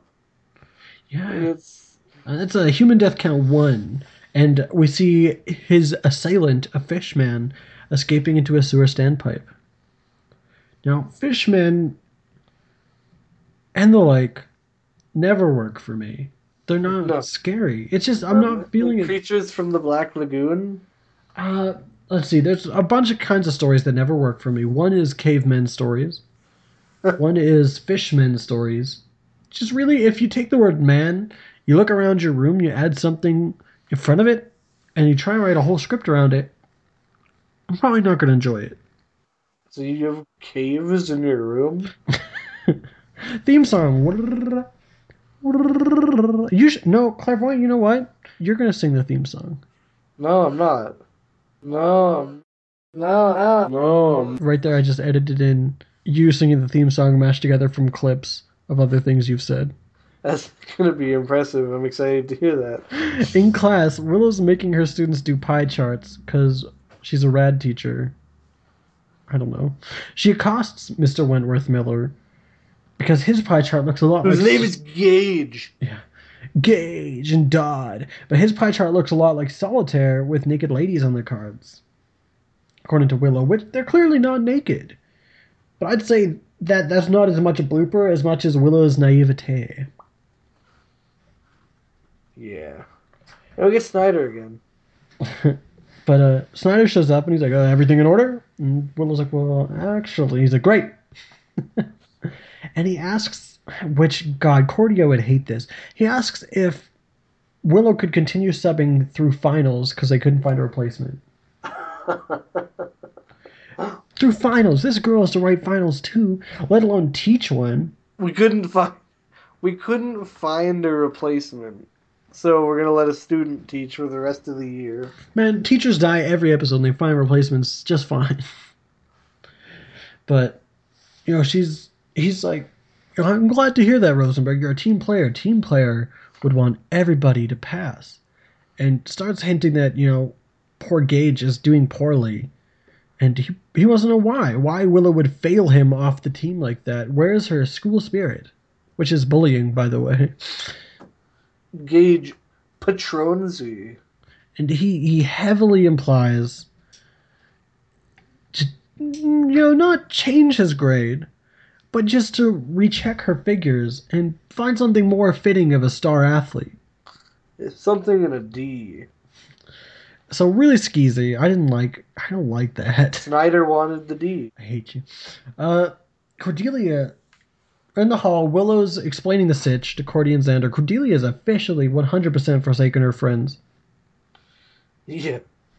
Still weird to me. Will always be. Xander's upset because he earns his D's. Xander's like, what about the all men are created equal thing?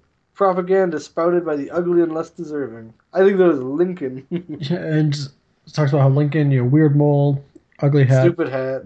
Actually, it was Jefferson. Kept slaves. And so... But Xander's upset that Buffy's too busy fawning over one of these swim team guys to care. Cameron. And Buffy in the car, she thinks it's nice to just listen without romantic pressure. But she seems to not think it's nice. She says it's nice to listen. She seems to be pretty stressed out about it because he won't shut up. And are you talking about me or Cameron? Well, both. And he cuts the chase. She says, it's nice to not have romantic pressure. And of course, he breaks out the romantic pressure. Are you wearing a bra? Yeah. God, what a creep. And so she tries to leave. He locks the doors. Relax. I'm not going to hurt you.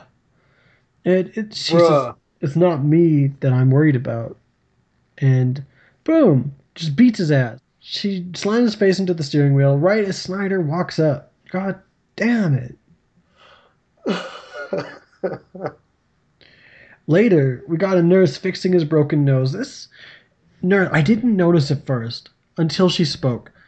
Conchata Farrell plays this nurse. She's from Teen Angel. More notably, she was from 2.5 Men. She played their sassy maid. She played their sassy maid. For the entirety of the series. And her voice is probably the most recognizable thing about her. It's almost Roseanne-like in quality. Yeah. and, and so that's 3 big guest stars in 2 episodes. That's fantastic. But, or at least 3 that I'm excited about. Snyder doesn't buy Buffy's story that she was the victim because he's super biased. And Yeah. this frustrates me. Cameron says, I'm just minding my business. She comes along, leads me on. Like, look at the way she dresses. Hey, man, that's even a problem today. This is something that still happens. Why is it Yeah. still happening? This was so many years ago. Just, oh. No. Yeah. How But, is that like? That's so. That thought just baffles me. It's like we're all in agreement that she's the victim. So why is she the one that's being punished? I don't. It just doesn't make sense to me. it's frustrating because they tell Buffy, like, the coach comes in, says, like, hey, how are you doing, my star? Just steam it off, go to the sauna, and they're just kind of, He's like, "Hi, my name is Coach. My last name is the word Marine with one letter taken off." oh, why would you point that out to me? Because I don't like David Fury's writing. I don't mind his writing, but I don't like I his. I like David Fury. Don't get me wrong. We'll have a lot of time to explore my love for David Fury over the course of the series, but I don't like his writing. But as the coach is leaving, tells Buffy, "Oh, and dress more appropriately. This isn't a dance club." She's dressed fine. In the library later, Buffy's complaining to the game a mile a minute, which isn't really fair to them since she hasn't really seen them for a bit. And she's like, "So, anything new with you guys?" And Giles, "Oh, thanks for taking interest." And they found Dodd's remains. He was eviscerated. And the worst part is his name is Dodd McAlvey. And Xander says, "Oh, this was no boating accident," which is a Jaws reference. And Will says, "Yeah, it ripped him open, ate his insides like an Oreo." And everyone kind of looks at her. She's like, "Except for the cookie goodness." But Tim makes a stupid joke like, what kind of demon eats humans whole except for the skin?" And Xander, "Yeah, skin's the best part." She's like, "Is there any demons with high cholesterol?" And everyone kind of glares and just like points at Giles. "You'll think about that later, mister, and you're gonna laugh." Which I love the jokes in this episode. Good humor. Yeah. And then we cut to the locker room, the steam room, the steamer, the sauna, the bro. And the door opens and it's the coach. In my notes, I wrote coach as in the furniture, but Cameron's in there steaming. Door opens, coach comes in. He's like, "I think you had enough time to hit the shower." Xander goes to get a drink from the vending machine, bumps into his swim teamliness. He gets kind of passive aggressive. Like in the nose, good luck for you. And like, I love when you guys mess with Buffy. Stupidest non-tough guy threat. "You're lucky I'm hungry." What? What does that have to do with And Xander says, "Oh, the cafeteria's closed." Not to me.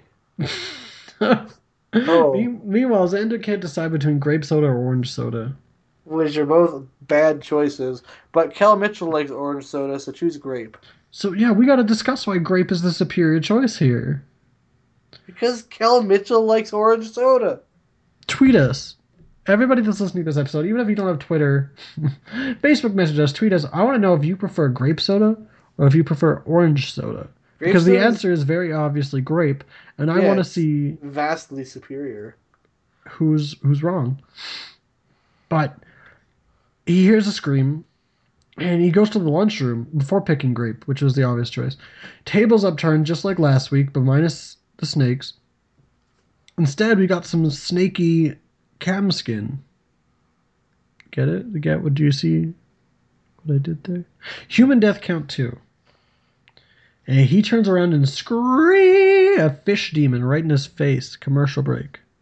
After the commercial break, Xander inexplicably survived and got away. Yeah, I didn't think about that. In the library, trying to give a police sketch to Cordelia. But no explanation on how he got past it. Or why he didn't get Angel to draw the sketch. But he's like bigger, and the mouth is downward like this, and more teeth. And Cordelia is a pretty good artist, and I bet it's the same person that drew Angel's art. Poor uncredited intern. Yeah. And Cordelia says something along the lines of, "Admit it, you ran like a woman." Which explains, I guess, how he got free. Buffy and Willow enter, and they surmise the next villain, the next victim, is likely to be Gage. Because he's the third best swimmer. Because first they got Dodd, who's the best swimmer on the team. Then they got John McAlvey. Oh, you just hate these names. Then we got Cam, who's second best. Cam. Gage is the third best. Cordy has lost all drive to cheerlead because they're going to lose without these good swimmers. They do a little brainstorming. You know, who could hate the swim team enough to summon this creature to kill them? Me. They surmise that it was probably Jonathan, making those poor boys drown him. Willow, I'll crack him like an egg. But I do like that Jonathan has more to do this episode, being a background character with random bits of lines thrown in here and there. He's actually got a presence here. Not just a throwaway joke. It's like in the werewolf episode when they gave Larry something more than just being there. But Jonathan's earned his keep long before Larry. So it's nice seeing him have something to do in an episode. Well, they're all making plans. Willow's going to go interrogate Jonathan. And Xander's like, well, what can I do? And Cordelia, you could go to the parking lot and practice running like a man. He looks so defeated. Yeah, he like hugs himself like it stung. Meanwhile, Buffy is unsneakily watching Gage play Game Boy. Doing some recon. What game is he playing? I don't know. Keeping an eye on him so nothing goes wrong.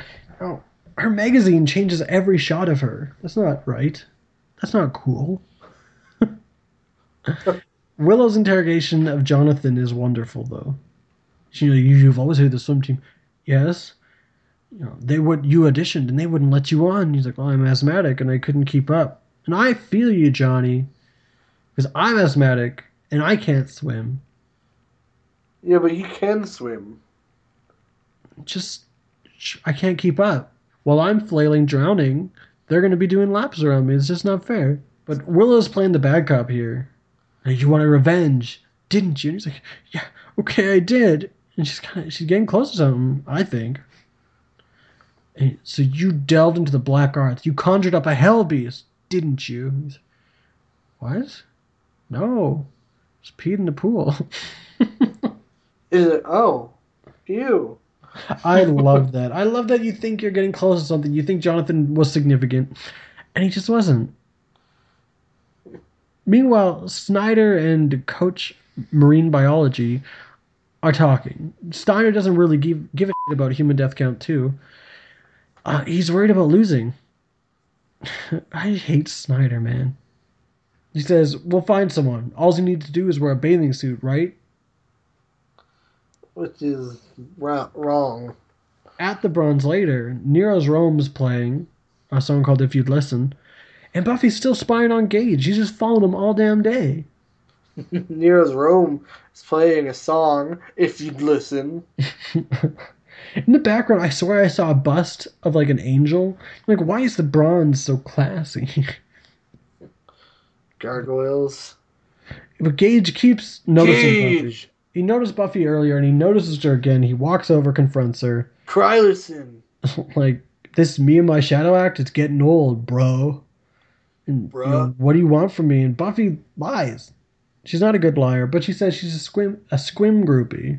A squim? She's a squim. Just the smell of chlorine on it, guys. Oh, baby. Gage doesn't buy it, so he walks away. But she comes clean. She's like, you're in danger, and they've killed others. And he's like, you're one twisted sister. You know that? Go find someone else to harass. It's a bunch of jerks. The whole swim team is just a bunch of dicks. Yeah, and then he's like, what a psycho bitch, man. And Angel comes out and is like, And the thing is, you gotta be talking about Buffy. he's talking to himself, too. And Angel just knows that he's talking about Buffy. Like, what the hell? I feel like these past couple episodes, they wrote him in just to build up for the finale, remind you that he's still a threat. I feel like Angel, like, in this particular episode, like, that you gotta be talking about Buffy. It's like, do you ever have anything else on your mind? This is a random person that could be talking about literally anyone. But he says, I had a thing with Buffy, biggest mistake of my life. And they're talking about like, oh, she thinks she's so special. Who is she, the chosen one? Someone should knock her off her pedestal. And Gage agrees. Angel says, good, because I'm recruiting. And he's vamp face. He bites him. Ah, Buffy runs out, sees this, because she's doing a job at tailing him. yeah. And Angel just drops him and just spits out the blood. Like, ugh. So Buffy kicks his ass a little. Goes to stake him with a hair thingy. It's like a thing. Help me out, girls. Tweet to me at Whedoncast. It's like those thick chopsticky things that girls put in Yeah, their hair. it's like a chopstick. I don't know. Anyway, when she takes it out, I love how he's, why, Miss Summers, you're beautiful. I feel like that's a reference. I don't know to what, though. Yeah, I'm not sure. But he runs off, spitting out some poison blood. Yeah, and Gage is like, was that the thing that killed Cam? You really hate these characters. And she said, no, that was something else. Unfortunately, we have a lot of something else's in this town. And greatest part, he says, walk me home, which is a fantastic trope reversal. The big, tough jock athlete asking this, tiny blonde girl to walk him home. Swim team practice later. The gang is watching. By the gang, I mean Cordelia and Willow and Buffy. The girl gang's watching. They're swim groupies. And Gage stops mid-swim and waves at them. Like Buffy saved his life, so now there's something special there or something. Yeah, I don't know. And they're spooked, because Angel's supposed to love blood, supposedly. It's a thing that vampires enjoy. And there must have been something in his blood that Angel didn't like. Buffy suspects he's juicing. He's on the cycle. Because it can't be supernatural. He's riding a bike. It can't be supernatural. It's got to be roids. And they're talking about how somehow the conversation comes to Xander. Cordelia calls him Chicken Little. But then, hello, nurse. Get a sexy pan-up shot of a pretty ripped guy in a Speedo. And we get to the face and it's f***ing Xander. Yeah. Damn. And he sees them looking and he hides behind a little surfboard thing. And Willow and Cordy are like, Xander? Like, what? When did he get abs? And we mentioned last episode, he got pretty fine. He's been working out. I know in season 1 they told him to stop working out so much because he was looking too good. Looks like they gave up or wrote it in. But damn, he is a nicer body than all the other swimmers on the swim team. It's bizarre. Willow's too excited about all this. And Xander says, he tried out for the team. He's undercover. He made it. He's going to infiltrate them from the inside. Xander gets in trouble for flirting. Xander, I figure I can keep an eye on Gage and the other one Buffy's can't. And Will's like, when you're nude? I mean, in the shower rooms when you're naked. When you're changing? And so Xander's gearing up to swim. He gets his swim cap on. And Cordy's so proud that she's dating a swimmer. And, wait, by the way, what did Jonathan say? Oh, he didn't do it. He just peed in the pool. I'm like, oh, And Xander dives in there. Oh! In the sauna, Xander's being weird. Talking about how it's nice to relax in here and just chat. You know, can't read in here. Pages will get all wet. Just saying weird things. I don't know. Just trying to string up a conversation, I guess. Meanwhile, the creature's popping up from the vent below. Ooh. Xander leaving. Buffy kind of accosts him after leaving the change room, and he's like, "Oh, Gage is right behind me. He's just tying his sneakers. Gage. They're not Velcro, so it'll be a minute." And But he also then tags her. yeah, you're it. Why? I don't know. He's adorable. Do you think this actually continued? This game of tag, Yes. I would like to believe it did. But Gage in the locker room is putting on his shoes, which are not sneakers. Xander lied. And he starts smelling something weird, as people tend to do before shit gets real. He just starts screaming. Buffy runs into the boys' locker room, the boys' one. "You're bad. You're nasty." The creature is there. So Buffy pushes Gage aside. Gage starts, I don't know, screaming, seizuring. And just casually sort of peels open his chest. Yeah, he just like... Yeah. And the creature's He's like, underneath. help, help, and then he just kind of opens his shirt and then opens his chest. Not bad practical effects, actually. There's the creature underneath. And that's a human death count of 3. He's now a demon, or whatever it is, a fish man.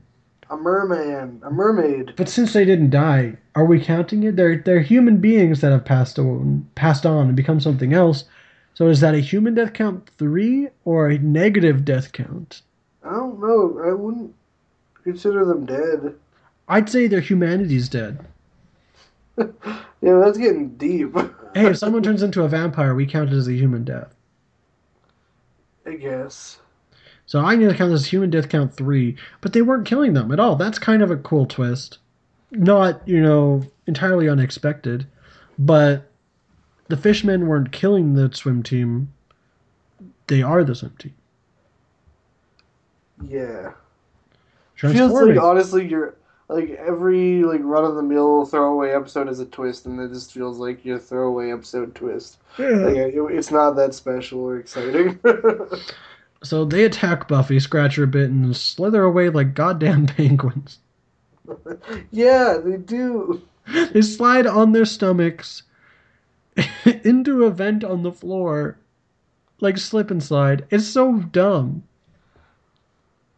And yeah, it appears none of the team actually died. They're monsters. The coach is disappointed later because he thought, this is all him. He's like, I was afraid to ask if the boys were taking anything. I thought I was just training them well. And in the background of the school's nurse's office where they're located, Buffy's getting treated for her arm scratch, by the way. There's vagina diagrams because high school nurses' offices. That is not safe for work. Don't watch this episode at work. But these boys were obviously drugged. They think. They're looking at their specs in the computer lab, which is now Willow's home. It's like library looks up in books, computer lab looks up on the computer, which is infinitely faster. They find it immediately. But looks like the boys are taking steroids, according to Will's research. Like, if they need ancient knowledge, they look in the books, and if they need something a little more recent, like recent history, it's on the computer. And they think that Nurse Greenlee is in it somehow. She's treated all these dudes. She's got to know something. But And we still don't find out Cameron's last name. Walker. Is it? Yes.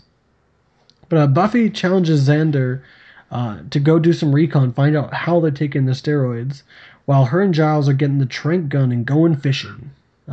So Buffy and Giles later are hunting in the sewers. Little do they know they're being followed by the creature from the black. Whoa! In the sauna, Xander's trying to make small talk. Hey, Shane West is here. That's 4 guest stars. Yeah, well, just Shane West. Just sitting there. A sit to remember. He's the singer from the Germs. Now, fun fact, I knew Shane West was in this episode. I mentally reconstructed his face incorrectly. Earlier, I thought he was playing Cameron in this episode. And every joke I made about Cameron Walker was Cameron, a walk to remember. And a lot of walk to remember jokes, a lot of the germs jokes, a lot of just Shane West jokes about Cameron Walker. Until this scene came up, and I saw Shane West like, no, that's Shane West. All these jokes are ruined. Sean West. Xander's trying to weasel out the steroids, how they're taking them. I need something to juice me up. And they laugh, they're like, you're soaking in the steroids, bud. It's in the steam. Which explains Snyder's comment earlier that we just need a guy with a swimsuit, don't we? Which means Snyder's in on this too. Uh-oh, because Xander's one of them now. He's in the sauna that's turning people into fish folk. Elsewhere, the nurse is yelling at the coach about it, so they're both in on it. The coach is in on it too, and while they were right about Nurse Greenlee being on it, she's opposed to it. You've already lost 3. We can't keep doing this. And he's like, they're not lost. And he tosses her down into the sewer through his unregulation square hole in the ground. I like how she's like, this has got to stop. And he's like, were you a quitter? We got no room for quitters on this team.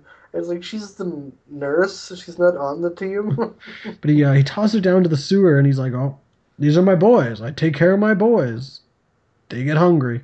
And like white lab coat, whoo boy. Got the vapors. No, but poor Nurse. Team's got to eat. But Nurse Greenlee floundering around a bit, then boom, pulled under. Human death count 4. You think she'll turn into one of them? I don't think that's how it works. Like a vampire. Like, you suck their blood, they suck your blood. It's a whole sucking thing. In the library later, Xander's stressed out. He wants him to find an antidote. He needs to be better. And Buffy's like, I wouldn't break out the tartar sauce just yet. It's not like you were exposed more than once. And he just kind of gulps and twice. He's like, 3 times the fish guy. I like Xander fish sticks. Yeah, that might be good. But Cordy's stressed. She doesn't want to date the creature from the Blue Lagoon. And Xander's great line, Black Lagoon. Creature from the Blue Lagoon was Brooke Shields. Which, he just explained the reference for you. You don't need me to tell you. He's wigging. He's stressed right out. And he wants them to lock up the dudes, the team. Before they get in touch with their inner halibut. So many fish jokes. Like, stop it. Fish jokes aren't funny. But Willow goes to Bad Cop Greenlee, while Buffy wants to talk to the coach, Coach Marin. The coach says, you don't have any proof that it was me, before telling her all about his evil plot. Yeah, what the hell? After the fall of the Soviet Union, they were combining fish DNA with swimmers for the Olympics. It was just a bad plot. Badly written in. She's like, why? And he's like, so we'll win. So this episode is high school swim team. Apparently he's perfected this old Soviet formula, or gotten close. This episode is clearly about not abusing steroids. It's confirmed by Marty Noxon, the producer of this episode, that it's about, the dangers of abusing steroids, but it's dumb. It's just could have been done differently. He pulls a gun on Buffy out of nowhere. Don't walk away from me, bitch. Makes her get into the non-regulation sewer hole. Yeah. Just like, he keeps shouting, in. And she's like, you're going to pay for this, in. And just keeps shouting, in. Like, repeating himself like an idiot. And he's like, you think I don't care about my boys? But I do. And I was like, bad. You're just regurgitating the same lines that you told Greenlee. It feels like he's repeating lines more than Ted. Like, and Ted was a robot. And speaking of Greenlee, her body floats past.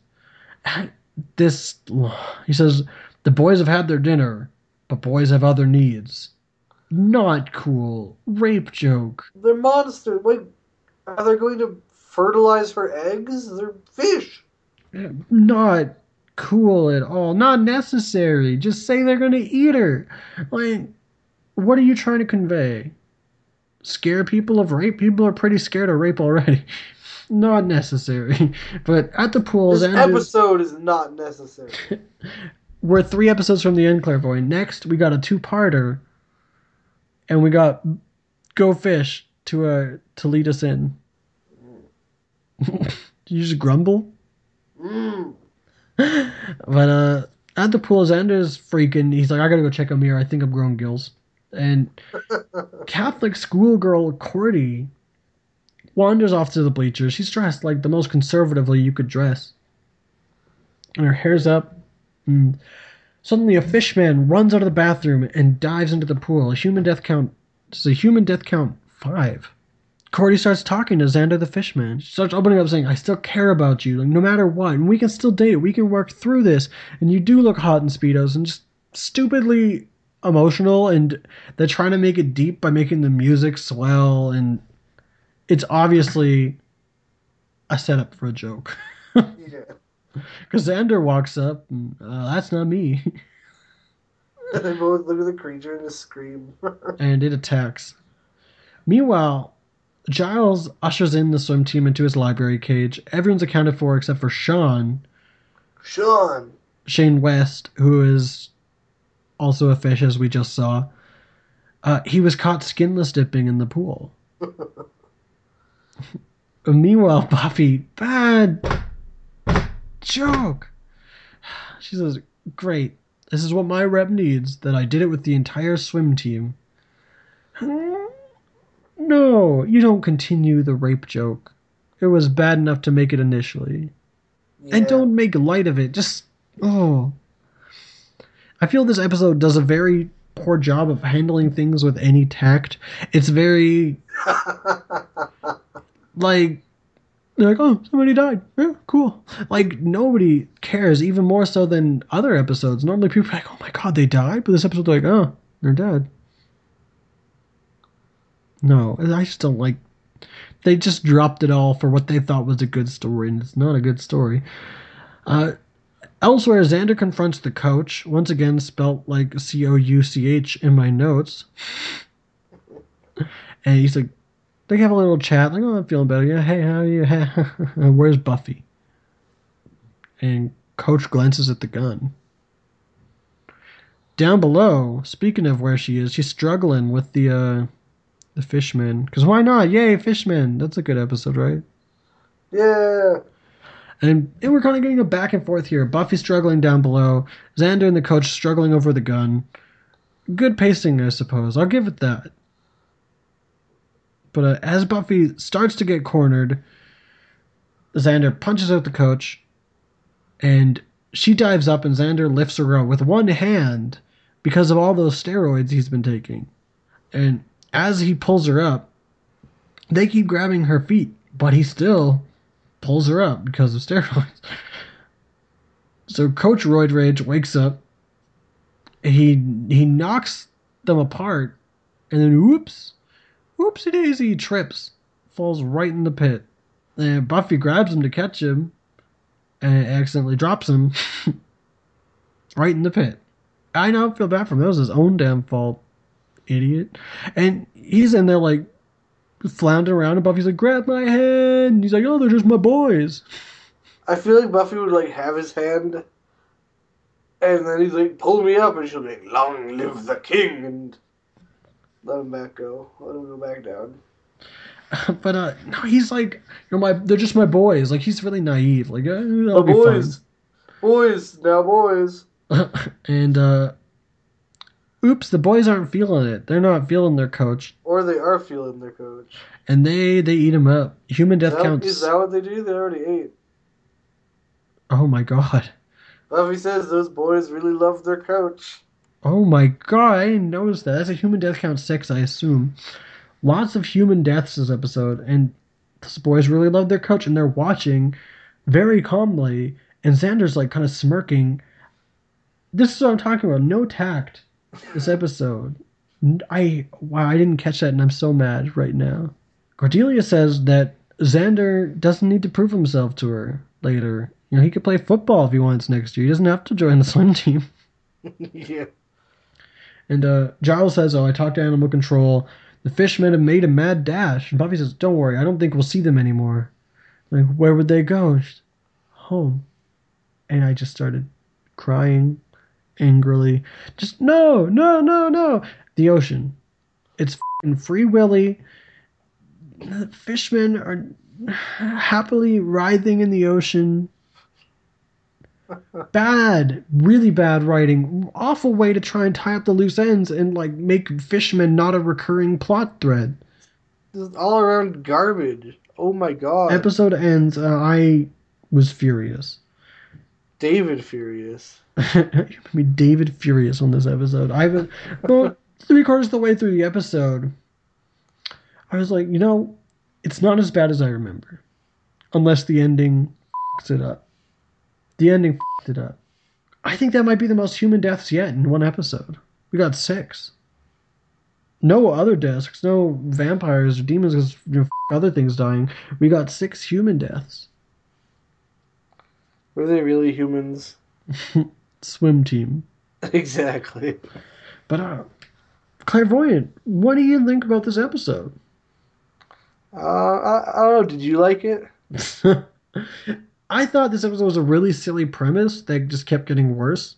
The fact that they were right about steroids makes me a little bit mad because it's the Hellmouth. And it didn't quite feel like season 1, but it didn't quite feel like it was clearly way less than what we've been seeing in season 2 so far. So I'd say it's a season 1.5 episode at heart. I just can't. It's sloppy writing. A good thing that David and his wife never wrote again together, because this was really poor. And right at the end of the season, right before the big finale, you're trying to draw in more viewers. Such a throwaway episode that did not advance the plot at all. Angel's only there to kind of confirm your suspicions that it's steroids. And the fact that they threw in the sometimes we swim in the ocean a few times a week at the start, just to make them go home to the ocean at the end, makes me endlessly mad. When I asked you if you liked it, I was hoping your answer would be go fish, but you missed your opportunity. Perfect setup for a joke, and you f***ed it up. I give this episode 1.5 steaks out of 5. I'm very displeased. Clairvoyant, how about you? The season has been doing so well. It's been doing so well. And then this comes out of nowhere. Alexander Nespido, okay, I'll give you that. But what the is this? This is garbage. It's just a bad episode. It has no climax. It's not scary. It has some decent one-liners, but it's mostly fish puns.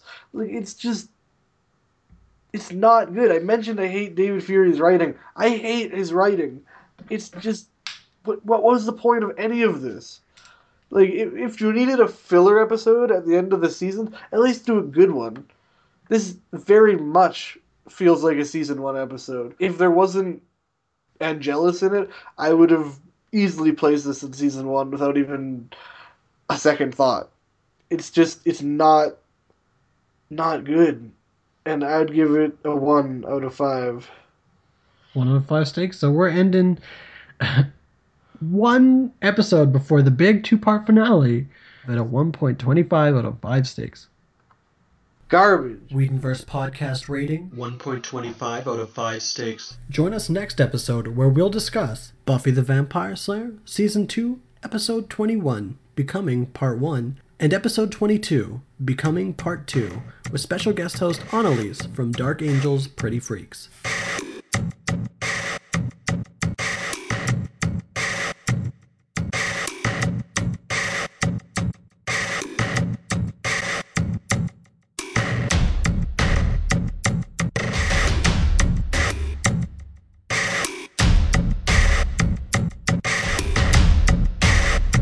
Can't wait until next week? In the meantime, check out Podvomit at podvomit.com or tangentboundnetwork.com. All programs, productions, characters, music, and stories discussed in this non-profit podcast belong to Joss Whedon and or their respective networks.